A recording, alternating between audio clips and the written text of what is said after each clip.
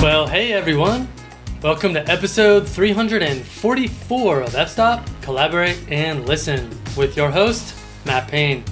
This week on the podcast, we've shaken things up a bit. As some listeners may know, I embarked on a 35-day hike on the Colorado Trail earlier this summer with my camera in tow.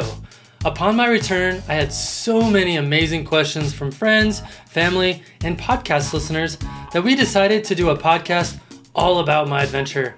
I partnered with former guest Bree Stockwell, who graciously agreed to play host this week. She collected all of the questions from listeners and compiled them into a massive list.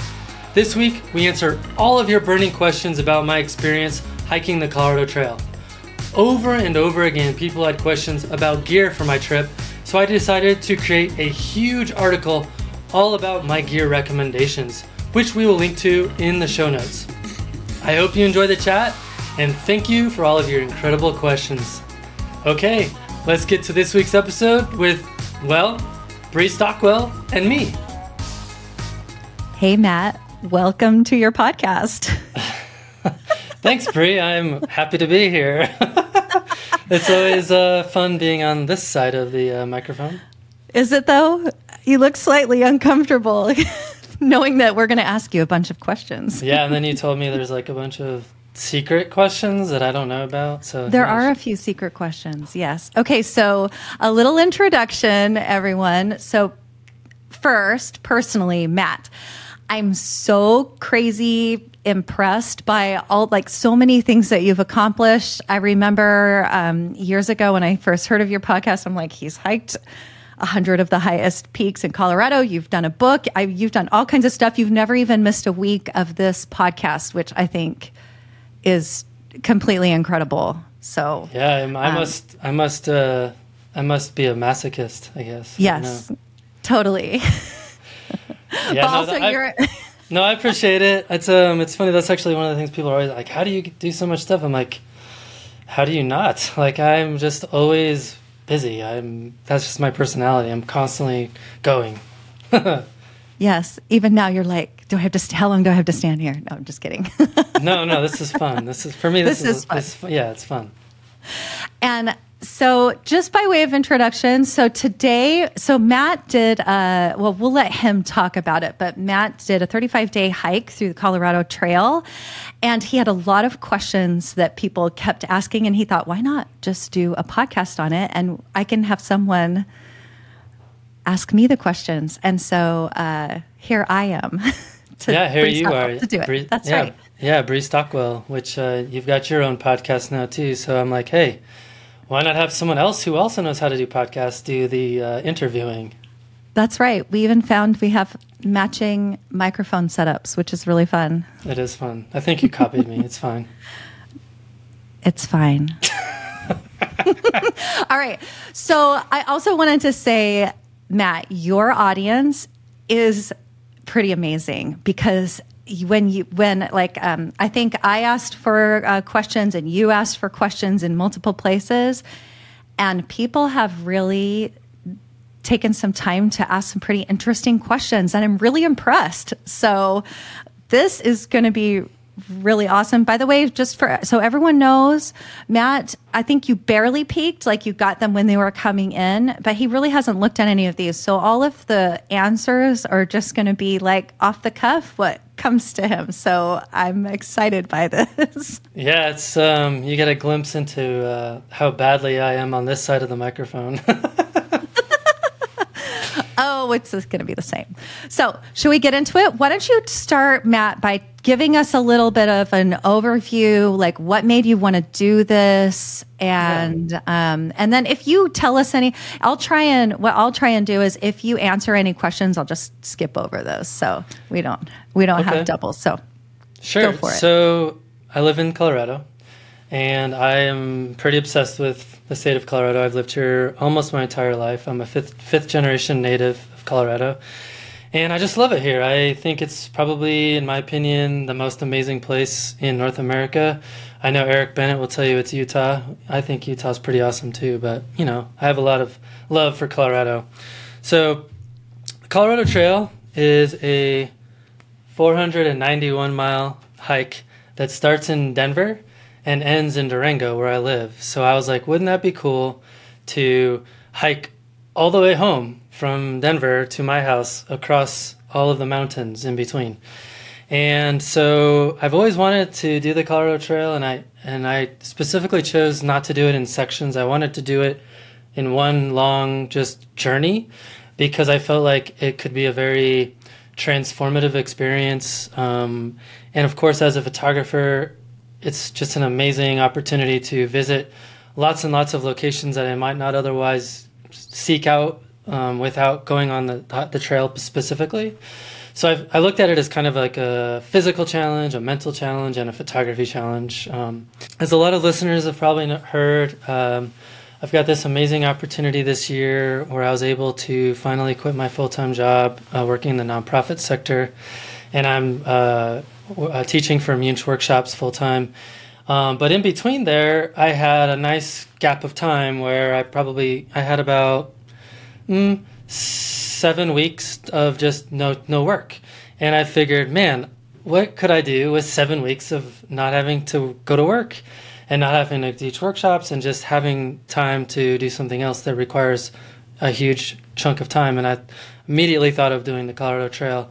And so that was literally, I started thinking about it back in April. And then once I got the buy-in from my wife to do it, then it was like full on research mode. And so that's the gist of it. The standard, there's, I don't know, a couple other things to tell you about the Colorado Trail. 500 miles ish. There's 2 different routes. You can either go the Collegiate West or the Collegiate East. Basically about halfway through the trail, it splits and then it meets back up again at the southern end of the Collegiate Range, which is like a bunch of big 14ers are in there. So you either go around them or you go in front of them. And I chose the harder route to go around them, which takes you up into much higher elevation, more interesting vantage points, more elevation gain required. And so I, of course, just chose the hard way, and I don't regret that at all. And then from there, it takes you kind of southwest through some cattle country and down into the San Juan Mountains of Colorado where I live. So that's kind of how the trail itself, that's the gist of it. A lot of people are familiar with thru-hiking, but basically you carry everything you need to get from one place, point A to point B, and that's, however long it takes. And some people do it really fast and some people do it really slow. There you go. Awesome. My nephew also lives near Denver, and he hiked. He did that this summer, actually. Oh, wow. Cool. Yeah, like July-ish. I don't know how many days it took him, though. I feel like, so this is not on the questions, but you said some people do it fast and some people do it slow. So what would be fast and what would be slow? I think I'd have to look it up, but there's like people that they set records. It's called like the FKT, or fastest known time. So I think for the Colorado Trail, for a man, the fastest known time is something ridiculous, like 8 days or something.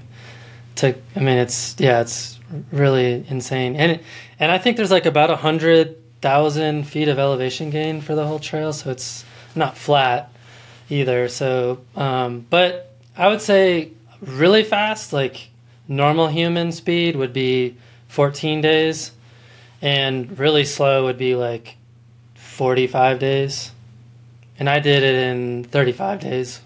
So, but I also climbed 20 mountains on the way, so I did a lot of extra credit projects. I love that you called it extra credit. Yeah. I love that. All right, so let's get into it, all right. These questions. So we got a lot of questions about your prep work, like your planning, and actually you sent me your like itinerary, which I could not find. I could not access it. Maybe you deleted it. I don't know.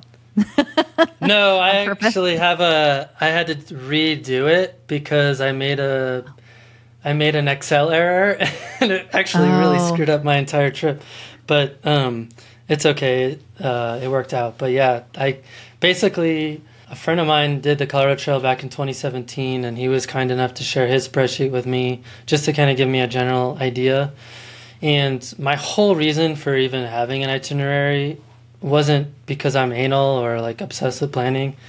It's mostly just to figure out how much food I needed and when I needed it. That was the main reason for kind of thinking through the whole trip, because without food you die. So so that was the whole reason for it. But yeah, I had a huge spreadsheet where I had, how many miles a day, approximately how many cumulative miles, elevation gain in those sections, how many days left of food would I have at that point. Where the water stops were, I think you had on there. Sometimes, like if there's sections of the trail where there's not much water, so you kind of have to be mindful of that going into it. Kind of a little bit of planning ahead can help you save from having some really bad days on trail where you have no water and things like that. So it was mostly just from a practical perspective. That is why I created that spreadsheet. Yeah. And I think that's such a great idea. And also, you shared with me a while ago your gear sheet, which I looked over and I'm like, I'm impressed with this. Because, so y'all, Matt has this whole sheet, this is what I brought. It didn't have, on that one, it didn't have like food and water weight and stuff like that.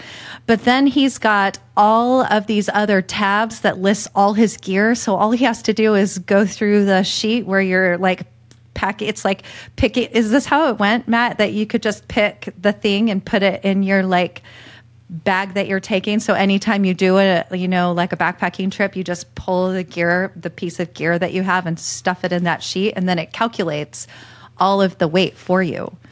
Yeah. So I mean, basically, a lot of it is gear that I either own or was looking to buy.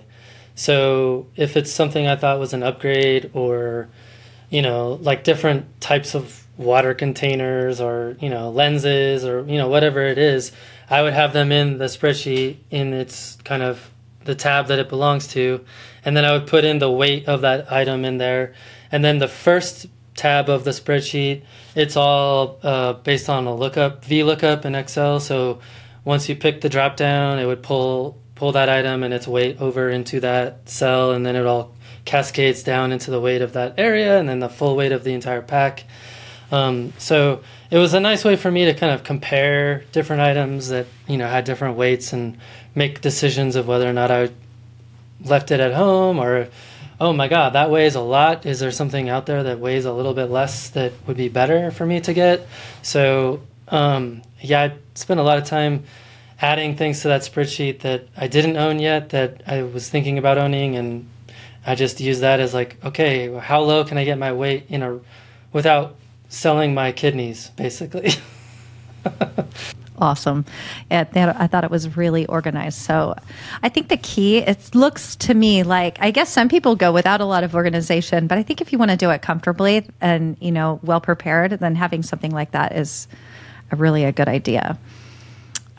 So what was the total weight of your equipment?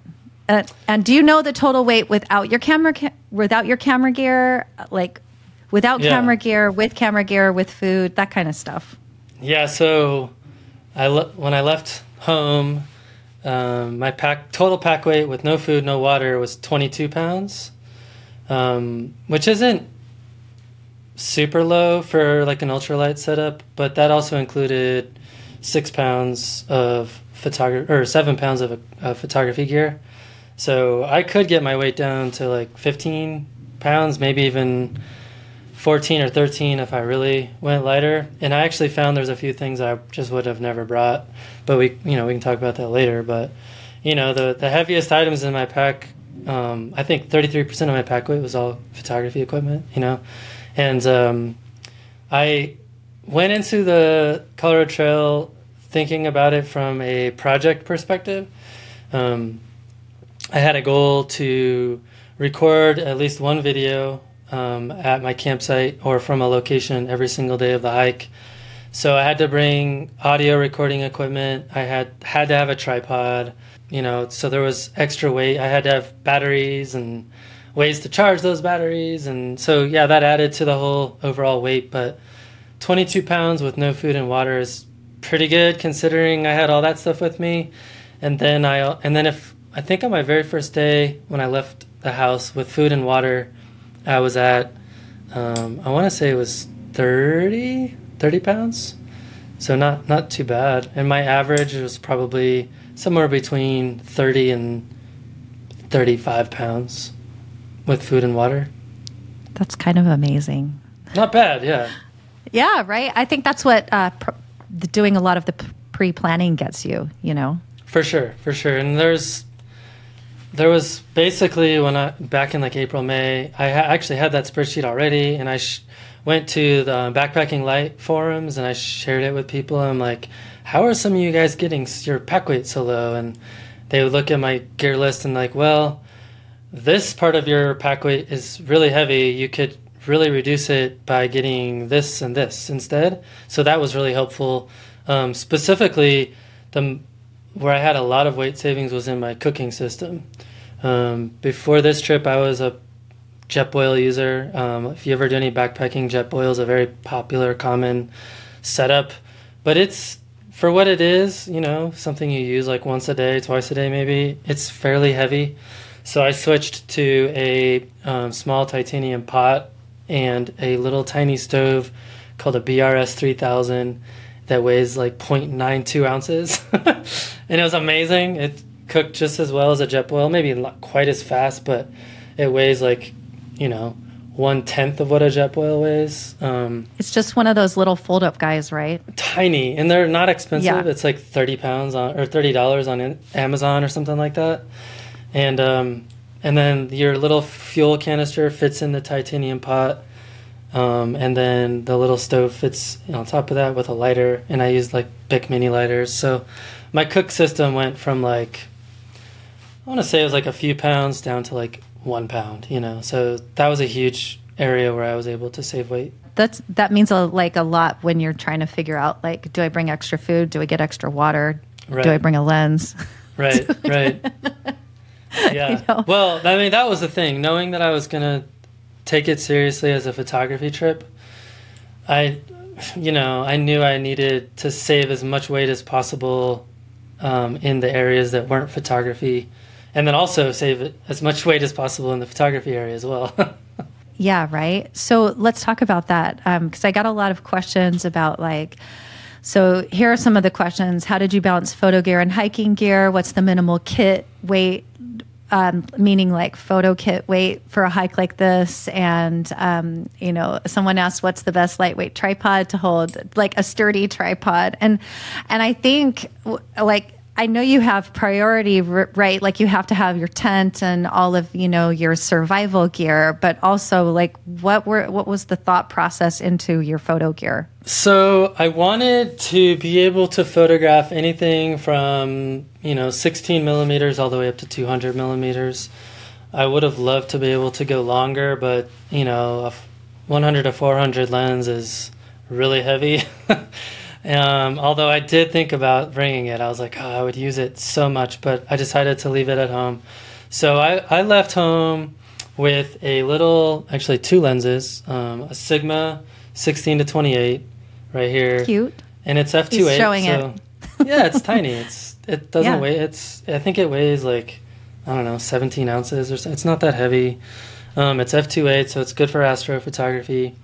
And then I had the Tamron 28 to 200, which weighs like 22 ounces, I think. It's really light. Covers. I love that one.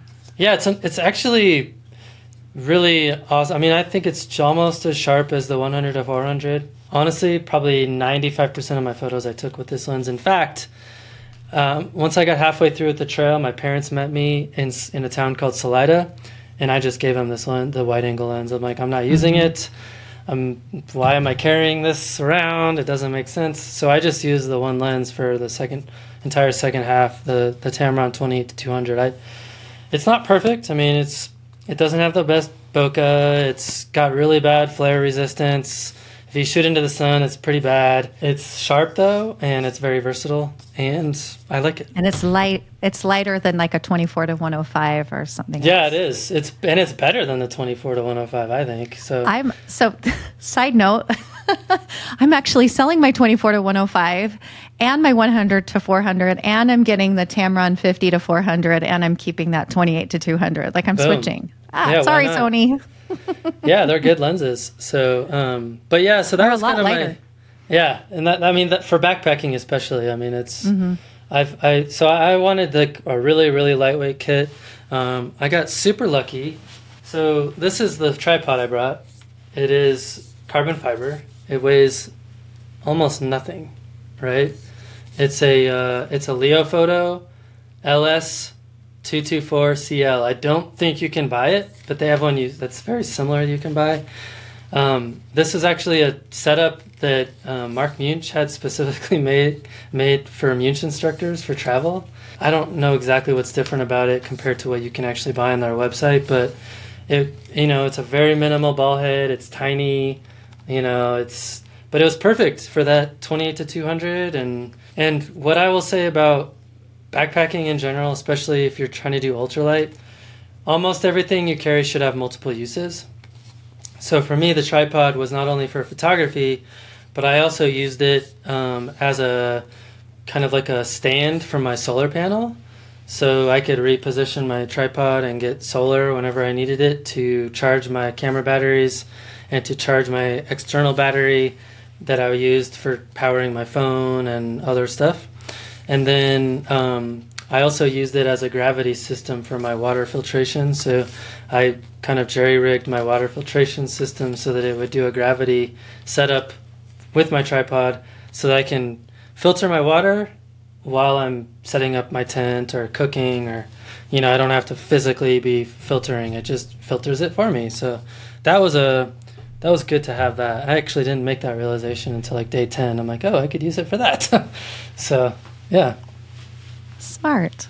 Now everyone's going to wonder how they can get their hands on that tripod. They make one that's very similar. Yeah, I can't remember the name of it, but I don't know if I answered your question. Like, because the original question was, how did I prioritize photography gear versus other gear? And obviously, there's certain things you have to have.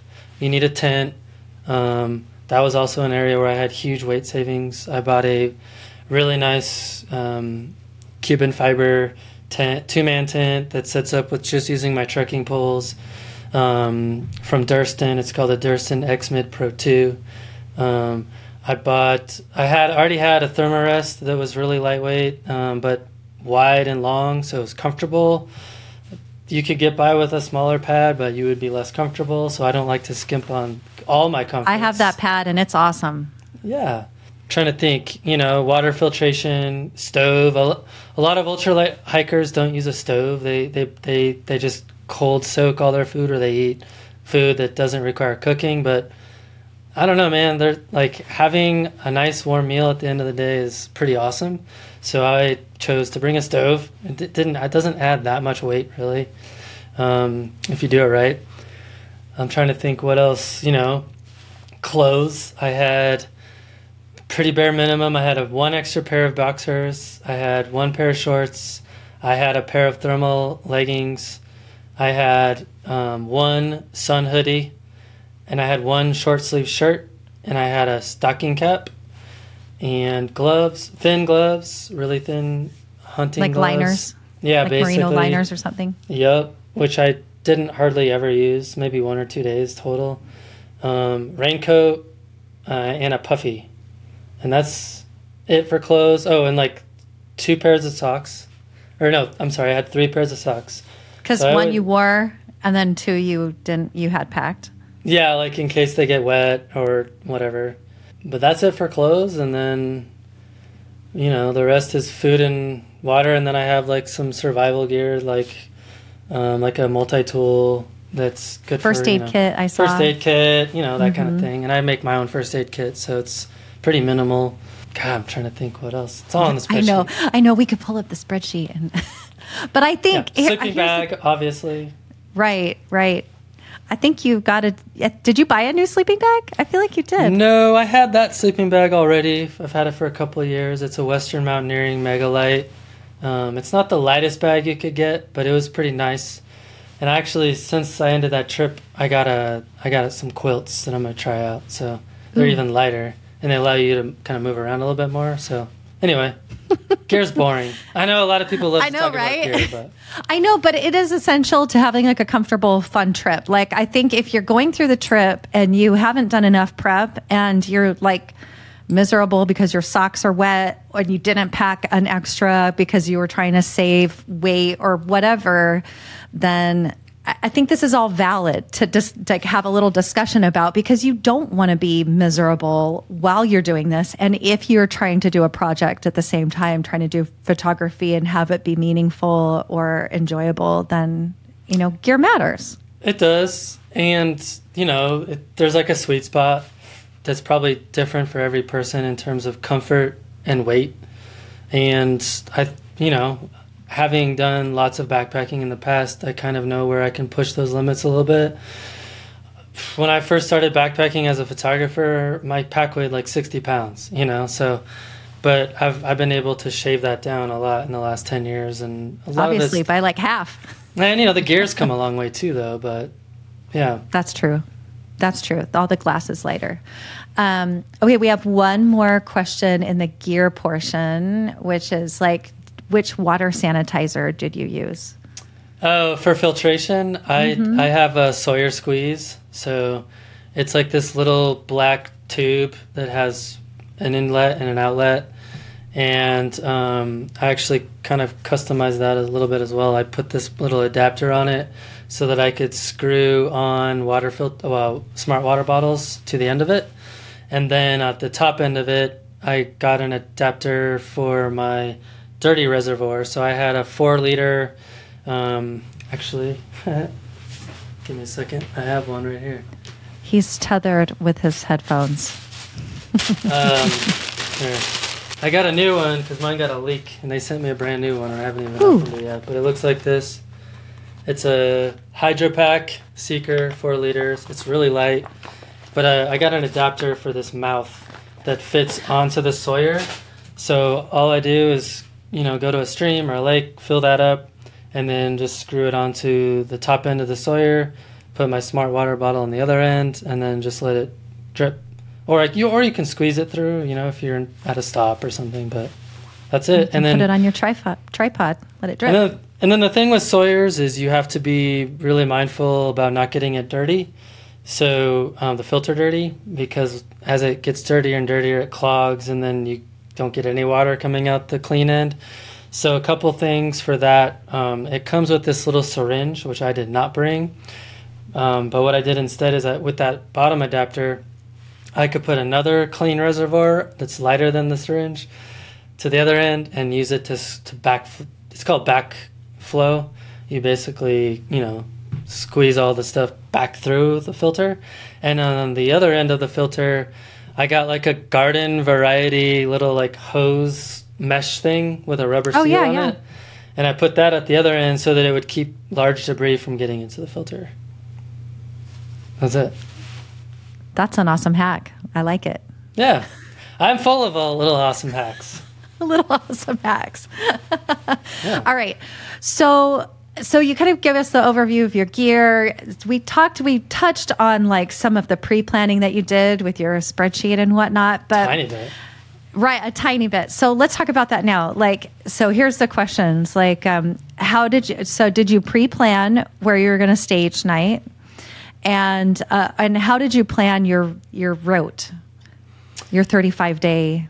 Yeah, so adventure? No, I did not pre-plan where I was going to sleep. However, as part of my planning process, I spent a lot of time on Gaia GPS, and I looked on the map where the Colorado Trail went through, and I identified target areas that I thought would be beautiful to stay at from a photography perspective, or places that I've always wanted to go to. Sometimes it was right on the trail, sometimes it was maybe a mile off trail. I had targets in mind in terms of like, okay, if I want to get to that spot in 3 days, I need to hike this many miles average over the next few days, kind of a thing. There was only a few of those locations that I was like, I really, really, really want to spend the night there. Otherwise, it was mostly just stop when you're tired, you know, or it's too dark to keep hiking. How did you plan the route? And also, I kind of want to know, like, how did you plan your 0 days? And tell us what those are. Yeah, so 0 day was a day off. basically, in a town. Basically, the route is preset, so the trail is the trail, right? But in terms of where I stayed and stopped and things like that, it was very dependent on my food and when I would get my food and where I would get my food. So you probably have a question in there about this, but a lot of people ask me, like, well, how did you get food? Did you bury food in the forest and then have to come back? Did you cache? So one of the questions is, did you cache food? Yeah. Yeah, I know. I didn't. Yeah, no one does that on the Colorado Trail. But, well, maybe if you do if you're trying to do a record or something, you could do that. But anyway, basically, you have two approaches on the Colorado Trail. You can either not plan any of it. Well, I guess three. You can either not plan any of it, plan everything by mailing yourself packages to small towns, either to the post office in that town or to a gear store in that town or to a hostel in that town, which also informs 0 days. So, for example, I had a 0 day in Breckenridge, which was my first 0 day, and I sent a box of food or resupply to the hostel I was staying at. So as soon as I got to Breckenridge, the hardest thing I had to do was hitchhike to the hostel and then get my food and then repack my pack with all my new food. And that was, I think, 7 days worth of food in Breckenridge. So then I had to count backwards. Okay, in 7 days, where am I going to be next? So from there, it was Twin Lakes, which is actually pretty far. So, and then from Twin Lakes, I didn't do a 0 day, but I did stay in a hostel there, or a cabin that I pre-reserved. So that was part of the flaw in my planning, is that I had in Breckenridge, Twin Lakes, and in Creed, I had pre-reserved rooms on specific dates, which is smart because you never know, like, if there's going to be availability when you get there on the day that you get there. But it's not smart in that you're kind of forced into being there at that day, right? So, if it's taking you longer or you're getting there faster, it's you're just kind of stuck to that schedule. So that was the only downside of kind of planning ahead that way, is that I was stuck to that schedule. But it was fine. It worked out for me. And also having those preset dates helps keep you on track. Like, oh, I got to be in Breckenridge in 2 days. I better hike fast today, There's a lot of that. I saw your story. You were like eating pizza, and I'm like, I would be like, I got to get there so I can eat this hot pizza. Oh, man. Yeah, food was a huge motivator. Right? Yeah. It totally would be for me. Hot, cheesy pizza. Come on. Yeah. Before we get to some of these logistics, like on the hike, tell us about your training. How did you go about getting ready to do this thing? Yeah. So even before I thought about doing the trail, I try to stay reasonably fit. I live at 6,700 feet elevation, so I'm at a nice elevation to stay fit in terms of cardio. So in the wintertime, usually I'm riding my Peloton a bit, and also doing some hiking around my house. And then for probably the last 2 years now, at least 3 or 4 times a week, I would almost every day do like a little 2 or 3 mile hike. Once I committed to doing the trail, though, I got really serious about training, and I live next to this cool mountain here in Durango. Mountain. It's called Animas City Mountain. It's basically a big forested hill, and has some nice overlooks and stuff. Goes through some ponderosa pines. But I did this huge loop every day, the same loop. It was 7 miles door to door from my house, and about 1,500 feet of elevation gain. So basically for 2.5 months, every single day I hiked 7 miles. Dang, I wish I had that here. Well, I guess I could hike 7 miles. I'm planning to do a little bit of a trek. I'll tell you about it later. Yeah. So that's how I. We can talk about it at the end. Okay, physically, awesome. yeah. I mean, that's huge to have that space where you're at elevation and you're able to do that kind of thing. And I would think for anyone who's planning this kind of a thing that they're going to have to find their own way. We could talk about that at the end. Okay. Hike logistics. Are you ready for it? I'm ready. How did you go to the bathroom? AKA, how did you poop? Did you dig holes? Did you pack it? I thought we'd have a bunch of these questions. There was only one. You know who you are. It's you usually it's every morning you get up and that's the first thing you want to do after you drink some coffee or something. And you hike off into the woods about, I don't know, 100 yards away or so and find a nice little spot that's got soft ground and you dig a hole. I brought this little like lightweight aluminum spade thing that I use to dig holes, but I found that I could just use like big fallen trees, like sticks from trees and stuff to dig holes. I ended up not using that thing. I sent it home with my parents halfway through because I just didn't need it. I've used that thing and big rocks. Yeah, so you dig a hole and you do your thing, and you could do we could do a whole demonstration on proper form if we wanted. But actually, this what I did this year is I purposely did not pack any toilet paper. Wait, you didn't? Because that was on your list. Yeah, like a half roll. Yeah, I didn't bring any toilet paper. I did bring some like wet wipes, just a little bit to kind of clean yourself up every day or two. But I bought it's called a backpacking bidet, and the one I bought is called the Holy Hiker bidet, backpacking bidet. And if you look at his YouTube videos, he shows you how to use it. And it's awesome. And a lot of people think it's really stupid and crazy, but he shows you how it's not. But basically, it's this tiny little piece of plastic that weighs like nothing. And it has 4 holes in it with a little arrow on the top pointing which direction the water comes out. And it's got a little rubber gasket at the bottom. And you put it... So everyone who does through hikes, they use smart water bottles, right? So you take one of your smart water bottles. And yes, it could be the one you drink from. And I'll explain why that's not a problem in a second.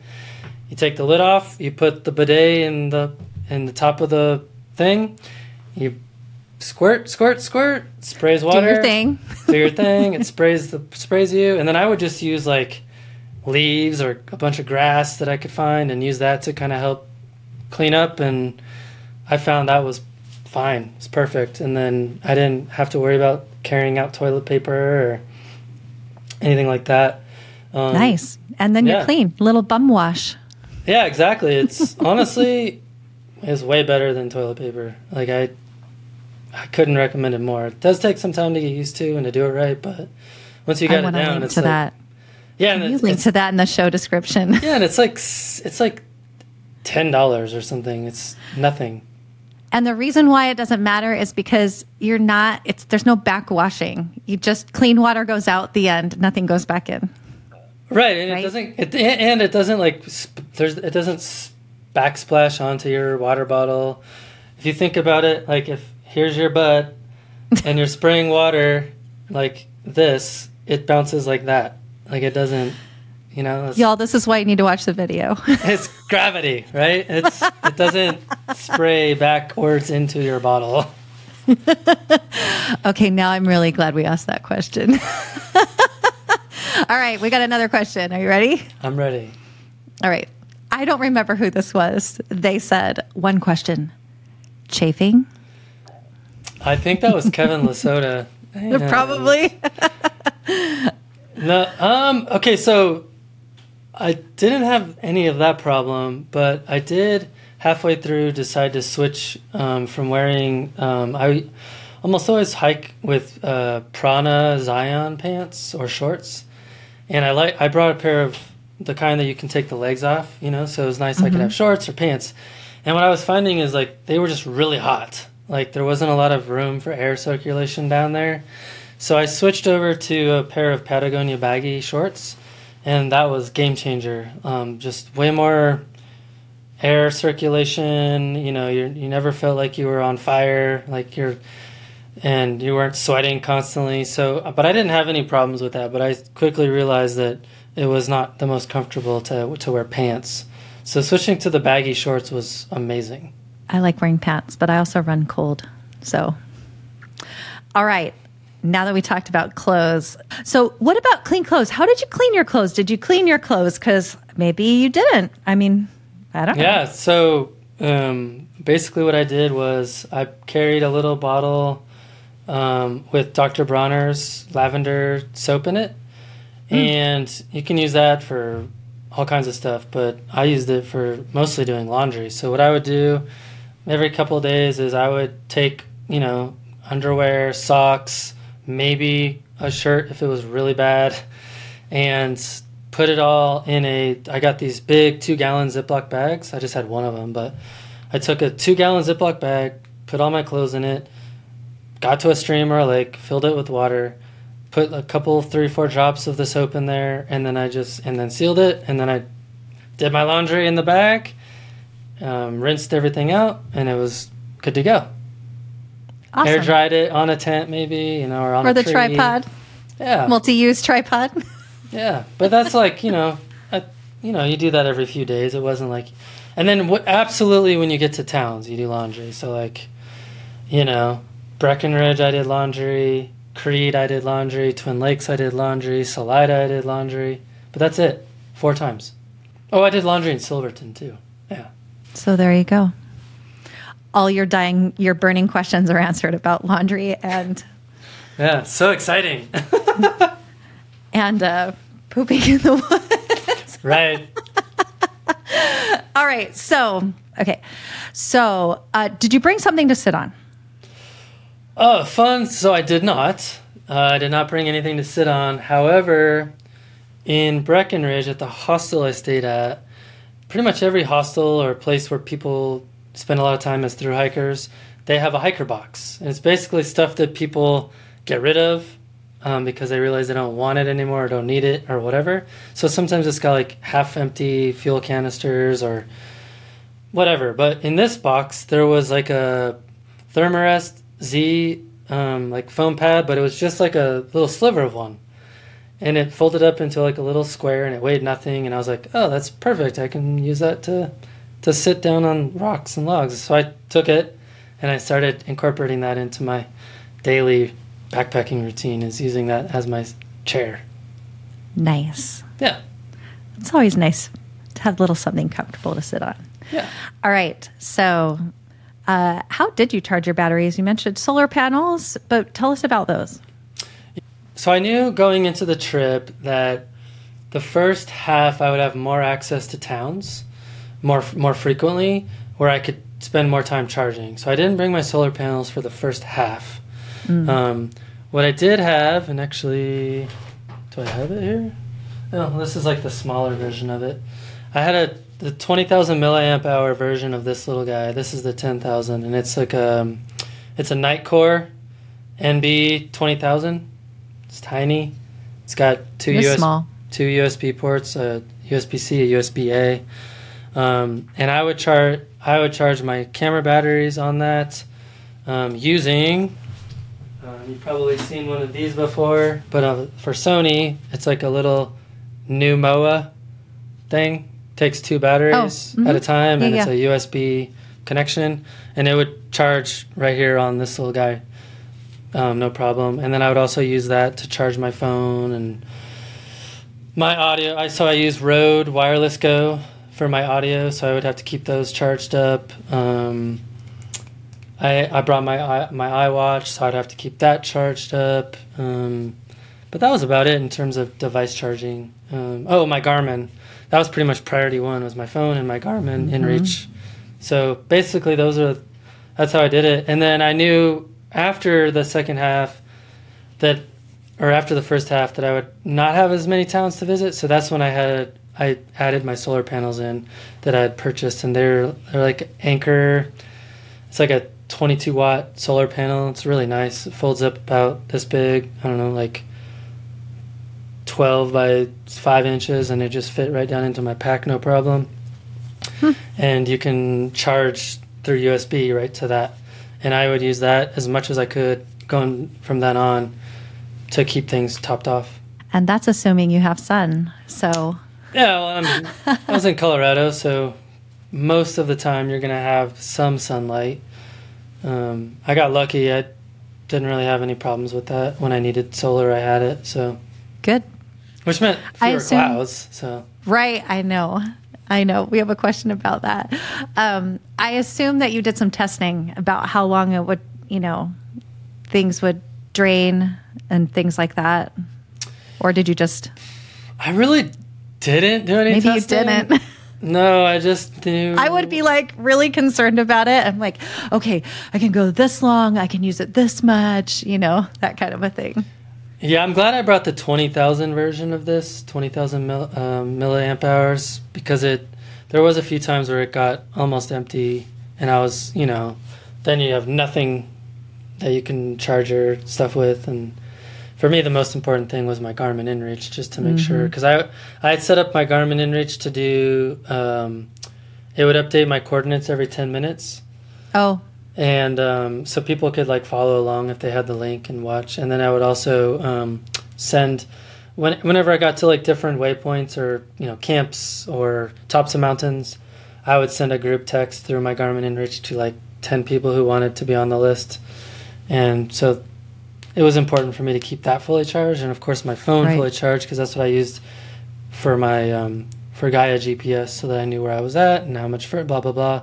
There's a great app that you can get for your phone that's for the Colorado Trail, and I think they do the Appalachian Trail, the CDT, the PCT as well, but it's called Far Out, and you can download different maps for it. And what's cool about Far Out is it'll show you where all of the water points are, how far away you are from that water point. Then there's also comments from people like, oh, it's dry now, or it's flowing great, or hey, there's really awesome campsites 0.2 miles south of here. And like, it was a great tool to just have a little bit more situational awareness about what's coming up next, so you could even plan ahead more kind of day to day. And then once you got to town or you had cell service, you can download the latest comments. So that was a great tool to use that as well. People do smart things. They make apps, smart apps. All right. So this is a fun question. How did you keep your camera dry during those gnarly Colorado thunderstorms? Did you have any? Did, for sure. Yeah. Actually had a very scary moment one morning, but basically I had a Hyperlight chest harness bag that's waterproof. That I had basically kind of constructed a way for it to fit onto my shoulder straps. And so that's where I kept my camera at all times. And then everything else that I had, including clothes, sleeping bag, camera gear, batteries, things like that, I had these like Cuban fiber bags that are, they're not waterproof, but unless you like drop it in a lake, stuff inside is not going to get wet. And then I had things kind of color coded, so I'm like, oh, I need my gear bag. So like all my batteries and things like that were always in this bag. I had another bag that was just for like toiletries and survival gear. I had another bag that was, so it's just organized that way. Because my backpack that I have, it doesn't have like a bunch of pockets. It's just like a big giant tube. So you have to have things kind of organized so that otherwise you're just throwing stuff in a bag and where did it go? And, it wastes time and it gets frustrating when you have to like pull everything out or whatever to look for the one thing. So then I also had a pack liner for my backpack, even though I don't think that was really necessary. So I was never worried about stuff getting wet. But I did have one day, pretty much all day long, where it rained pretty much all day. Set up camp, and it was just really damp. Everything was wet. I'm sure throughout that day I took my camera out of my bag a few times, so it got water on it a little bit. I wasn't worried about it dying. But then when I got it out the next day, both lens elements had condensation on both sides, like inside the inside of the element. And I was like, oh great, I don't have a camera anymore. That's awesome. But I put it in the sun and it dried out. But that was kind of a scary moment. I was like, oh, my lens is completely ruined, but it was fine. That's good to know in case I need to do that one day. Yeah. Condensation will kill you, man. It's especially when you've done, I know, but especially when you've done all of that prep work and then all of a sudden it's like, wait a minute, what am I looking at here? Am I looking at no more photography and, all of that stuff? So yeah, and the stupid thing I did is knowing that my camera and lens had water on them, I should have put them somewhere where they would have aired out overnight, but I kept them sealed inside the camera bag, which was in my tent vestibule. So I think it's just, there wasn't an opportunity for them to get dry. And then when the temperature changed, it just turned into condensation. So it was my bad. We're glad it worked out fine in the end. Too. Right. All right. So let's get into the experience. Since we're talking about photography, let's just keep talking about that. Since we're talking about lenses, what were your expectations in terms of like getting the shots? I feel like I preach this all the time, but I didn't have any expectations at all going into the trip in terms of what photographs I may or may not come home with. I had a few locations in mind in terms of that could be cool, but in terms of getting specific photographs, anything like that, I had zero expectations. And that just made it to where I was open-minded. Like throughout the day, if I saw something on the side of the trail or across the valley or whatever, or interesting light over there, I would just photograph it. Probably 90% of the photographs I took were handhelds. I didn't, since these cameras are ISO invariant, that's a whole other conversation, but you can shoot it like ISO 320 and it's basically as good as ISO 100 and you can have your shutter speed a little bit better. And so I wasn't worried about, I have to get that photo or this kind of photo. I was mostly just, I'm going to go to some really cool spots and take pictures when on the way. That was it, Yeah. Yes, I do know. I actually, a little side note, I think that boils down to trusting yourself to do whatever photography comes to you and that you are going to get images that you like, even without the pre-planning. Like even without knowing what it is that you're going to get, I think it just boils down to trust. For me, it does anyway. Yeah, and I've learned that by listening to this podcast. Well, I think, Matt, here's the thing. You have beat this into us about expectations. Not really beat, and also you've had a lot of guests on that have talked about like releasing some of the expectations. And for me, like early on, I was like, oh yeah, this is a great idea to kind of let all those go and trust myself and see what I can do. So. Yeah. And honestly, I found that sometimes expectations can be a huge creative block in terms of having some preconceived ideas that then prevent you from being open to seeing other things that you might find interesting. Now, I will say, could I have come away with a few more incredible photographs with a little bit more planning ahead? Probably. But, when you're doing a through hike and you have limited food for each part of the trail, you really have, for me, I had to put photography kind of second. Even though the purpose of the trip was to take photos on the Colorado Trail, actually making it to the next part where I could get more food was more important than staying an extra day at a specific spot so I could maybe get better light. It was mostly just, you get what you get and you don't throw a fit. It's, you just make the best of what you got. And for me, this is going to sound like a broken record, but I think that's where good photographers can differentiate themselves from the pack. If you can make a good photograph in what you don't think is ideal conditions or maybe not that exciting of a location, that's because you're putting more into it as a photographer. You're bringing something to the table creatively with your vision, with your voice, and you're not relying on conditions. You're not relying on the location to deliver a good photograph. Exactly. And I think this goes along with some of the other questions that we got here, which is like, how did you balance photography with the miles? But I like this one too. You kind of touched on that.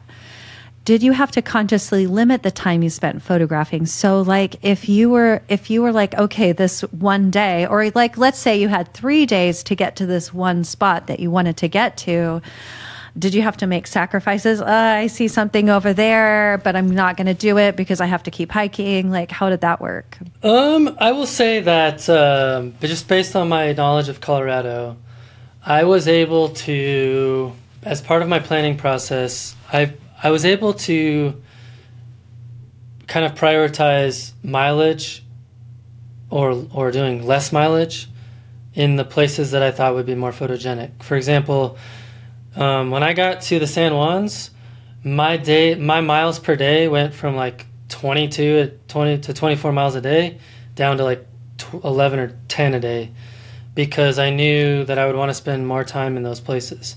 And there was certain parts of the trail that I knew weren't going to be as photographically exciting, that I'm doing 24 miles today, and I'm not, if there's a cool photograph on the way, great. But today it's all about getting 24 miles done, so I purposely planned ahead in terms of giving myself more time in the locations that I knew would have more potential. Amazing. I mean, I think that sounds right? Because you know it and you could plan ahead to do that.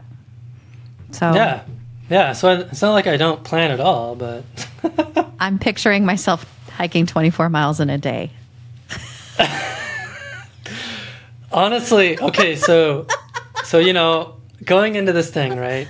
I did 7 miles a day, right? Which sounds like a lot, but then you contrast that with doing a 28-mile day, and it's like 7 miles is nothing. Mm-hmm. My very first day on trail, I did 28.3 miles, I think, 28.4 miles first day. And yeah, it's hard to fathom, but your body adapts, and you do it. Right? You're like, okay, here I am. I'm as prepared as I'm going to be. So you mentioned going up some mountains and doing side trips, right? Like, were those diversions for photography? Partially for photography and partially just to get to the tops of mountains, because I'm a mountain climber and I love mountains. And so going into the trip, I looked, once again on the trail, I'm like, okay, what are some mountains adjacent to trail that I could do on the way? And I think I identified like 30 or 40 peaks that looked interesting. And then based on how I felt that day or the weather, I would either go do them or not. So that was kind of the plan. Did I say 20 peaks? I think I did 30 peaks total. Yeah, 30 peaks. You said you identified 30 peaks, but I think I identified about 40, and I did 30 peaks. So a few of those were specific for photography, and most of it was just, that looks fun. The masochism comes through. Yeah, like getting up at 2:30 in the morning. Oh my gosh. Hiking to the top of the second highest mountain in Colorado, photographing sunrise from the top, hiking all the way back to your campsite, tearing down your campsite, and then hiking another 17 miles to Twin Lakes for your resupply. Piece of cake. Sounds like a good adventure. That was a rough day. Yeah, that sounds like a rough day. But man, the sunrise up there was incredible. It's one of those things that it sounds like you just do because you're there, and it's not going to be, the opportunity isn't coming again anytime soon. Yeah, not easily. I mean, right. To get to some of these locations, just to climb them again, you're going to spend 3 or 4 days of, driving and then backpacking in, and yeah. So I was like, yeah, I'm going to knock these mountains out. I'm here. Let's do it. That's right. All right. So, maybe we didn't answer this. Did you divert a lot for photography, or did you just kind of find it along the trail? Or did you like set up camp and then go off looking? What did that look like? Yeah. So kind of more the latter. There was a lot of locations where I knew there'd be great photographs somewhere in there. So once I got set up, then I would go on like a little side hike, and like there was this one spot where I went back up to this little ridge probably 3 times to get a photograph up there, because the light was so good on the last morning that I was like, I gotta go back. So then I was like, I added like an extra mile and another 1,000 feet of vertical gain to just get to that vantage point for the photograph. But it was mostly just leveraging what was nearby and hoping for the best. Okay, so there you go. Did you Oh, this was an interesting question. Did you find, I'll just ask it, did you find making unique creative work easier on a long expedition? And I'm going to combo it with this question. Did you experiment with any unique photography techniques or styles? Yeah, well, I'll answer the second question first. I did experiment a little with ICM, intentional camera movement. Not a ton, but just a little bit. Fun. I don't think I got anything interesting, but it was still fun to mess around with that. In terms of finding it easier for creativity, I do think it is harder to be creative when you're so focused on, I have to get to my next destination today, and I only have this much time to do it, and also I'm tired. Like, that definitely reduces your creativity for sure. But at the same time, I found myself just noticing little things along the trail. Like, there was this one day where I was hiking kind of down this section that was in thick woods, and it was like maybe 8 in the morning, 9 in the morning, and there's light filtering through the tree canopy, and there's these little wildflowers growing on the forest floor, and every once in a while one of those flowers would catch the light and everything else around it would be dark.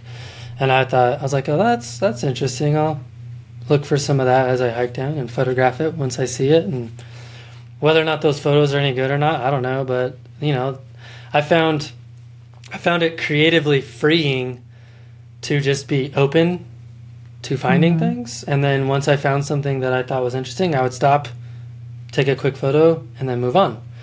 Like, there's an interesting log with really cool patterns on it. Photograph it. There's a cluster of wildflowers on a hillside. Photograph it. There's an amazing view of some mountains I'm familiar with some clouds floating over. Photograph it. So it's mostly just kind of loosening the control of creative process a little bit, and letting nature and the trail itself kind of dictate what I found interesting, and then just following my instincts to capture an interesting photograph.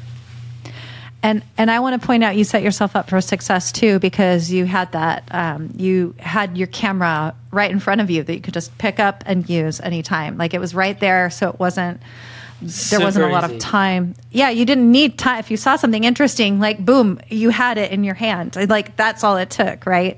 So, and if you're doing handheld, then, and you don't need your tripod for that specific moment, then click, click, click, put it away, keep going.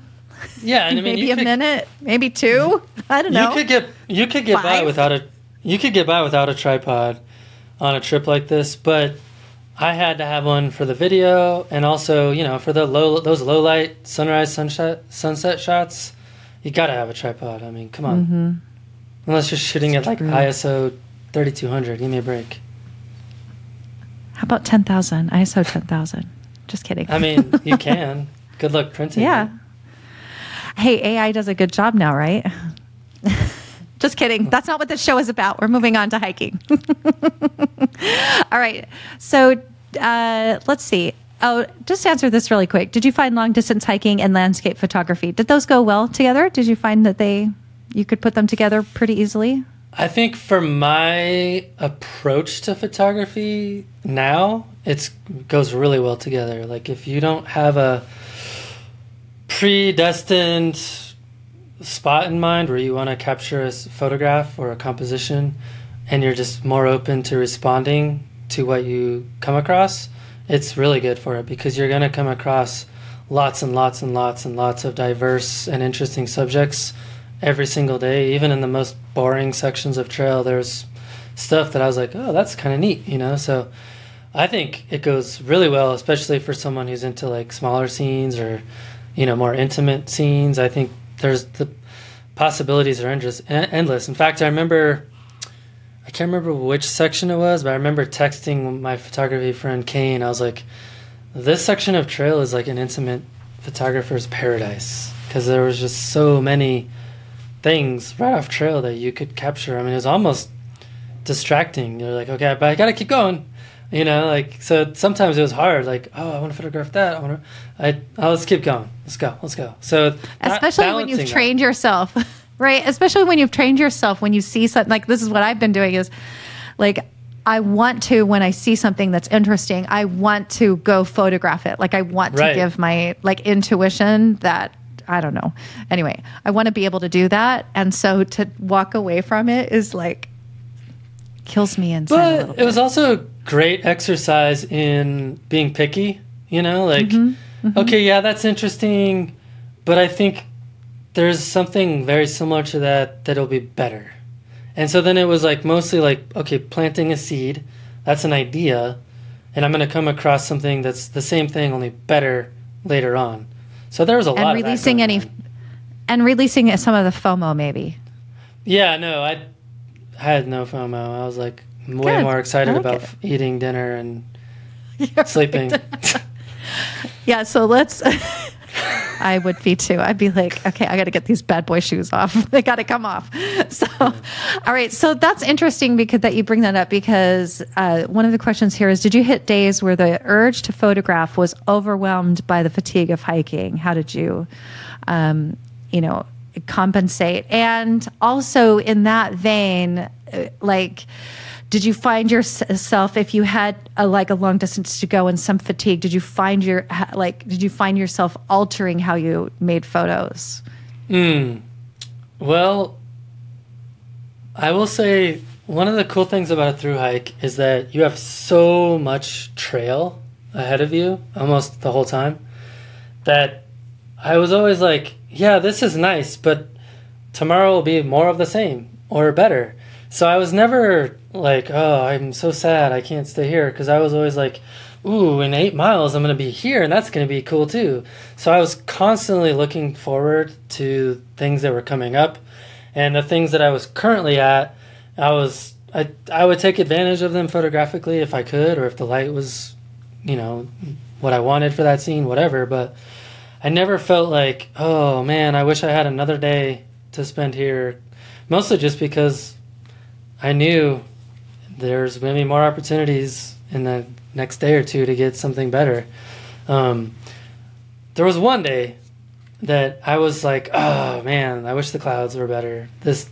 But that was just like one time, because I was at like such an incredible spot, and it just didn't really work out. But that was like really the only time. I was going to say something, but I can't remember now because I was so involved with your... Yeah, and I feel like you just asked me like 7 questions, and I only answered like one of them. I know. I did the Andrew Huberman thing. Have you ever listened to him? I do. He asked like a minute-long question. No, you answered it because if you wanted to accomplish something in a day, did you find yourself altering? I think you answered this, how you take photographs. I think you were either just like, I'm not going to do it because I want to get there, and I don't have FOMO because I just want to enjoy the experience. Like I don't have to make photos every single minute, and I don't have to be looking for photos every single minute either. Like that gets exhausting too. You have to have, it seems like if you're going to do this kind of trip, there needs to be some sort of a balance with that. Oh, for sure. I mean, you can't beat yourself up or get upset by the photography side of things because A, you have so much more other stuff to worry about, and B, I mean, your mood is a huge thing. Like staying in a positive mindset was really important for me, and I constantly would do things to keep myself centered in that way, in terms of if I needed time alone or if I wanted the company of another person, like I would purposely try to get those needs met because I knew it was good for my mental health to keep going.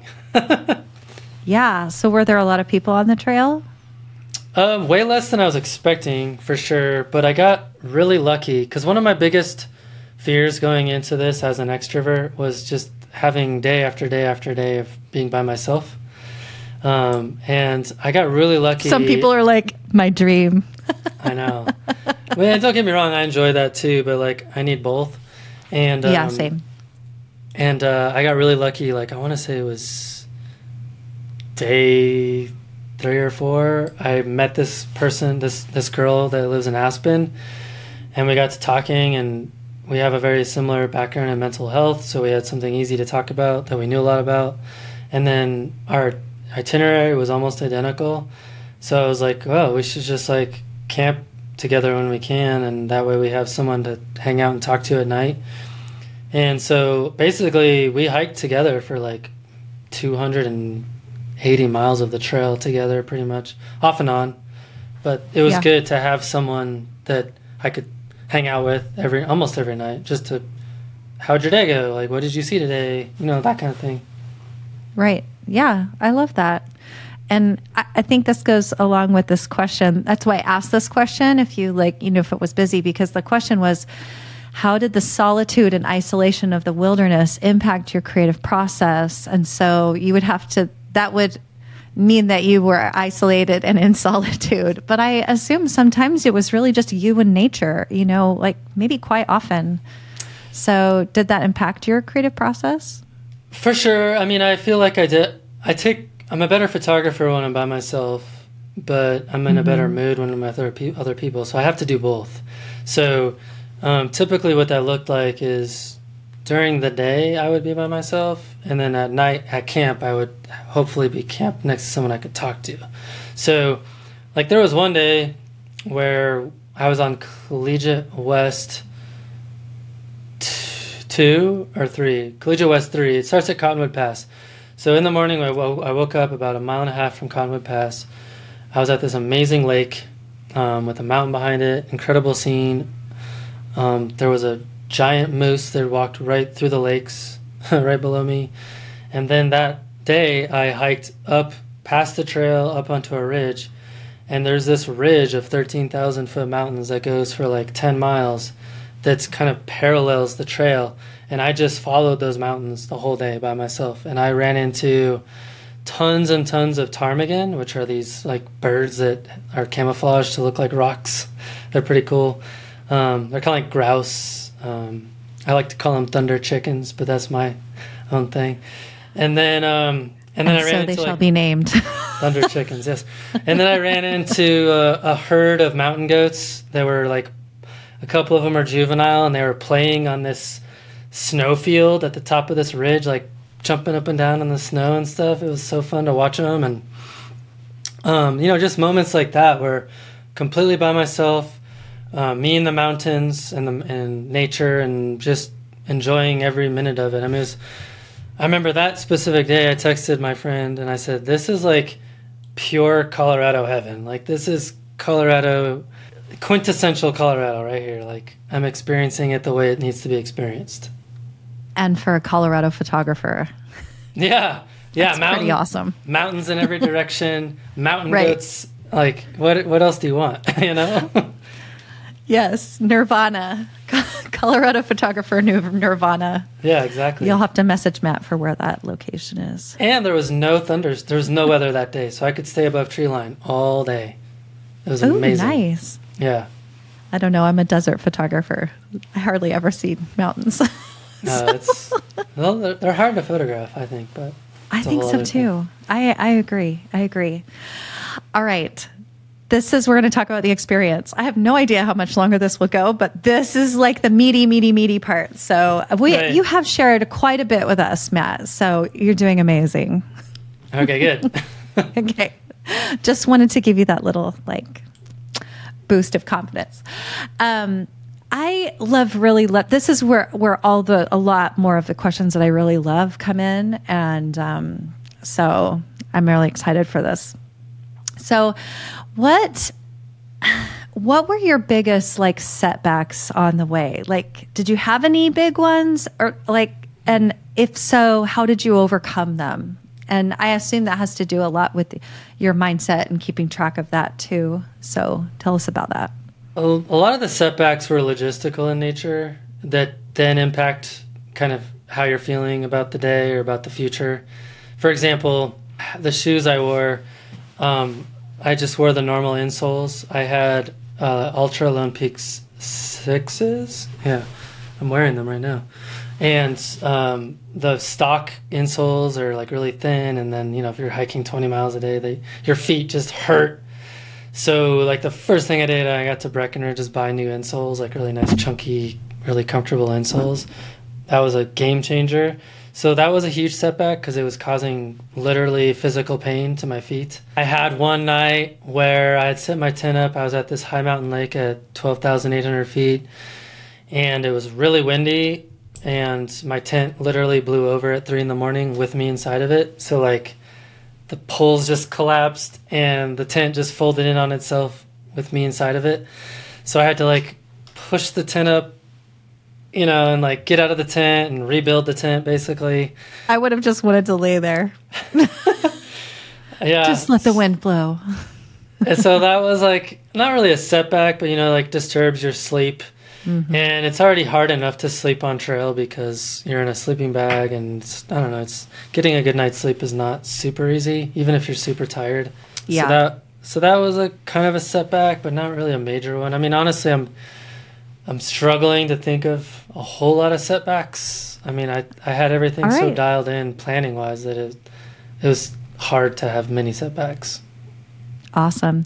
And I think too, having a good mindset going into it, like really helps you overcome, like you probably didn't think anything that happened. A lot of things that happened were a big deal because if you've got this mindset, like, oh, stuff's going to happen, so I'm just going to deal with it when it comes here and, you know, work around it. It's not a big deal. Yeah. And I will say that the thru-hiking community and culture is they like to help each other. So like on my second day, third day, I can't remember, I ran into this guy who like his iPhone cable like just didn't work, and I happened to have an extra one, so I just gave it to him.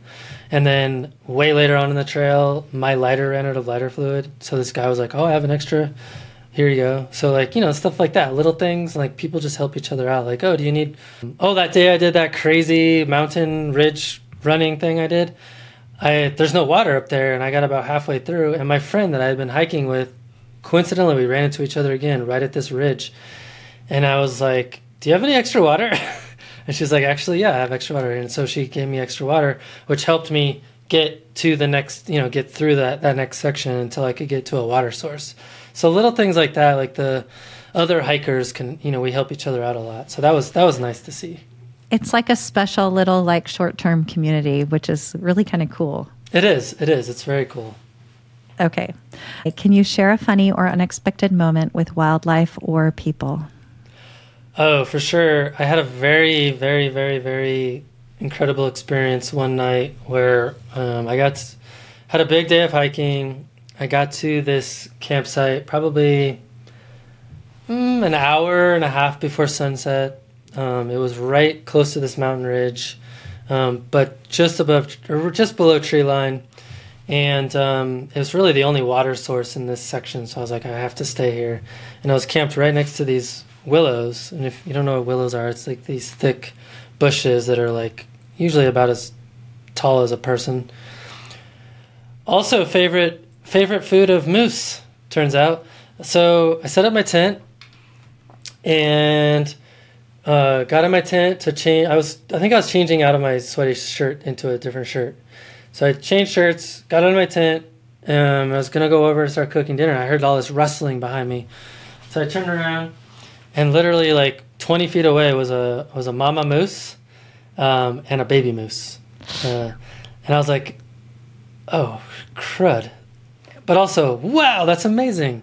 But also, I'm going to die tonight. You know, like I was terrified because, you know, moose and babies, like you just never know, like they can get very territorial. So I was very cautious about that. And then 10 minutes later, bull moose joins them, comes down the hillside and joins them. So I had 3 moose hanging around me. Literally, they stayed around until after sunset. It was an amazing sunset. And I got some pictures of them with the amazing sunset behind them. And that was pretty cool to witness that. And then eventually they just left. And then about 3 a.m, the bull moose woke me up. He was making all these weird sounds, and he was eating like literally right next to my tent, but making all these, you know, just weird sounds. So I was like, okay, I guess I'll get up. So I got up and waited for him to move on. And then I hiked up to this mountain nearby, and I photographed the full moon at sunrise setting behind the moonrise. The moon set was setting behind these mountain peaks. So I was like, thanks for waking me up, man. That was cool. So that was very unexpected and a very interesting day. I have heard that about moose. Oh my goodness. I bet we could like talk for like hours and hours about like so many stories. All right. I'm not normally a cusser, but here's the question. Okay. Any scary shit happen? I mean, that was probably the scariest thing. Really? Because I was just really worried because they were so close to me. Mm-hmm. And I wasn't really in a thick forest, so it was not like I could just run through the trees. I just felt very vulnerable. I had one day of hiking down in this big river valley surrounded by mountain peaks. Big thunderstorm came rolling in. I'm in this big open meadow next to a river, and there's lightning bolts flying everywhere. And so I had to go up into the trees a bit and take shelter. It was hailing constantly. So that was a kind of a scary day a little bit, just because the lightning was so close. And then there's hail, which... Yeah, and the hail, yeah. But other than that, no, nothing. Well, okay, let me take it back. So I also, closer to the end of the trip, I was camped at this high mountain lake, and there's a 13er there that I've always wanted to climb called White Dome. It's like 13.7, and it's right at the end of the Grenadier Range, so it's got these incredible views of some of the most jagged mountains in Colorado. So I knew it would be awesome to get up there for sunset, and I was literally right next to it for my campsite. But there's no route up it. It's a lot of scrambling and loose rock and really dangerous. But I did it, and I went up there, and it took me a while because it was really treacherous terrain, and I had to take my time. But this is the first time I've ever been on top of a mountain intending to photograph sunset when I was like, I don't think it would be safe to do this in the dark, to come down. I just felt so strongly that it would be a very bad idea to try to down climb that mountain in the dark. So I took some photos, and then I down climbed while there was still light. And it was really nasty down climbing. Just gross scree and rock and loose rock everywhere, and very, very steep. No trails or anything, just mountain goat style. I think this is a case where you used your intuition from your experience and whatnot. Yeah. Protect yourself. 10 years ago, I probably would have done it, but I don't know. But you live to tell the tale. Exactly. That's right. What was your favorite place? Oh, favorite place. So there is this area of the trail that's pretty much surrounded by 13,000-foot peaks, and there's like a series of lakes down in this basin, and that lake has an incredible view of a 14er called Sunshine, and that was probably one of my favorite places. I got some really good light one morning up there. There was a moose down in the lake. It was just idyllic. And then second place, there's another high mountain lake that I had to bushwhack off trail about 2 miles to camp at. But I'd always want to go up there because I knew that lake has one of the most amazing views of a 14er called Mount Huron that I wanted to capture, and I was able to get that in some really good light too. So those are probably my two favorite spots. And of course, they are both tied to photographs. So there you go. More Colorado nirvana. Exactly. So there's a couple of questions that go kind of together.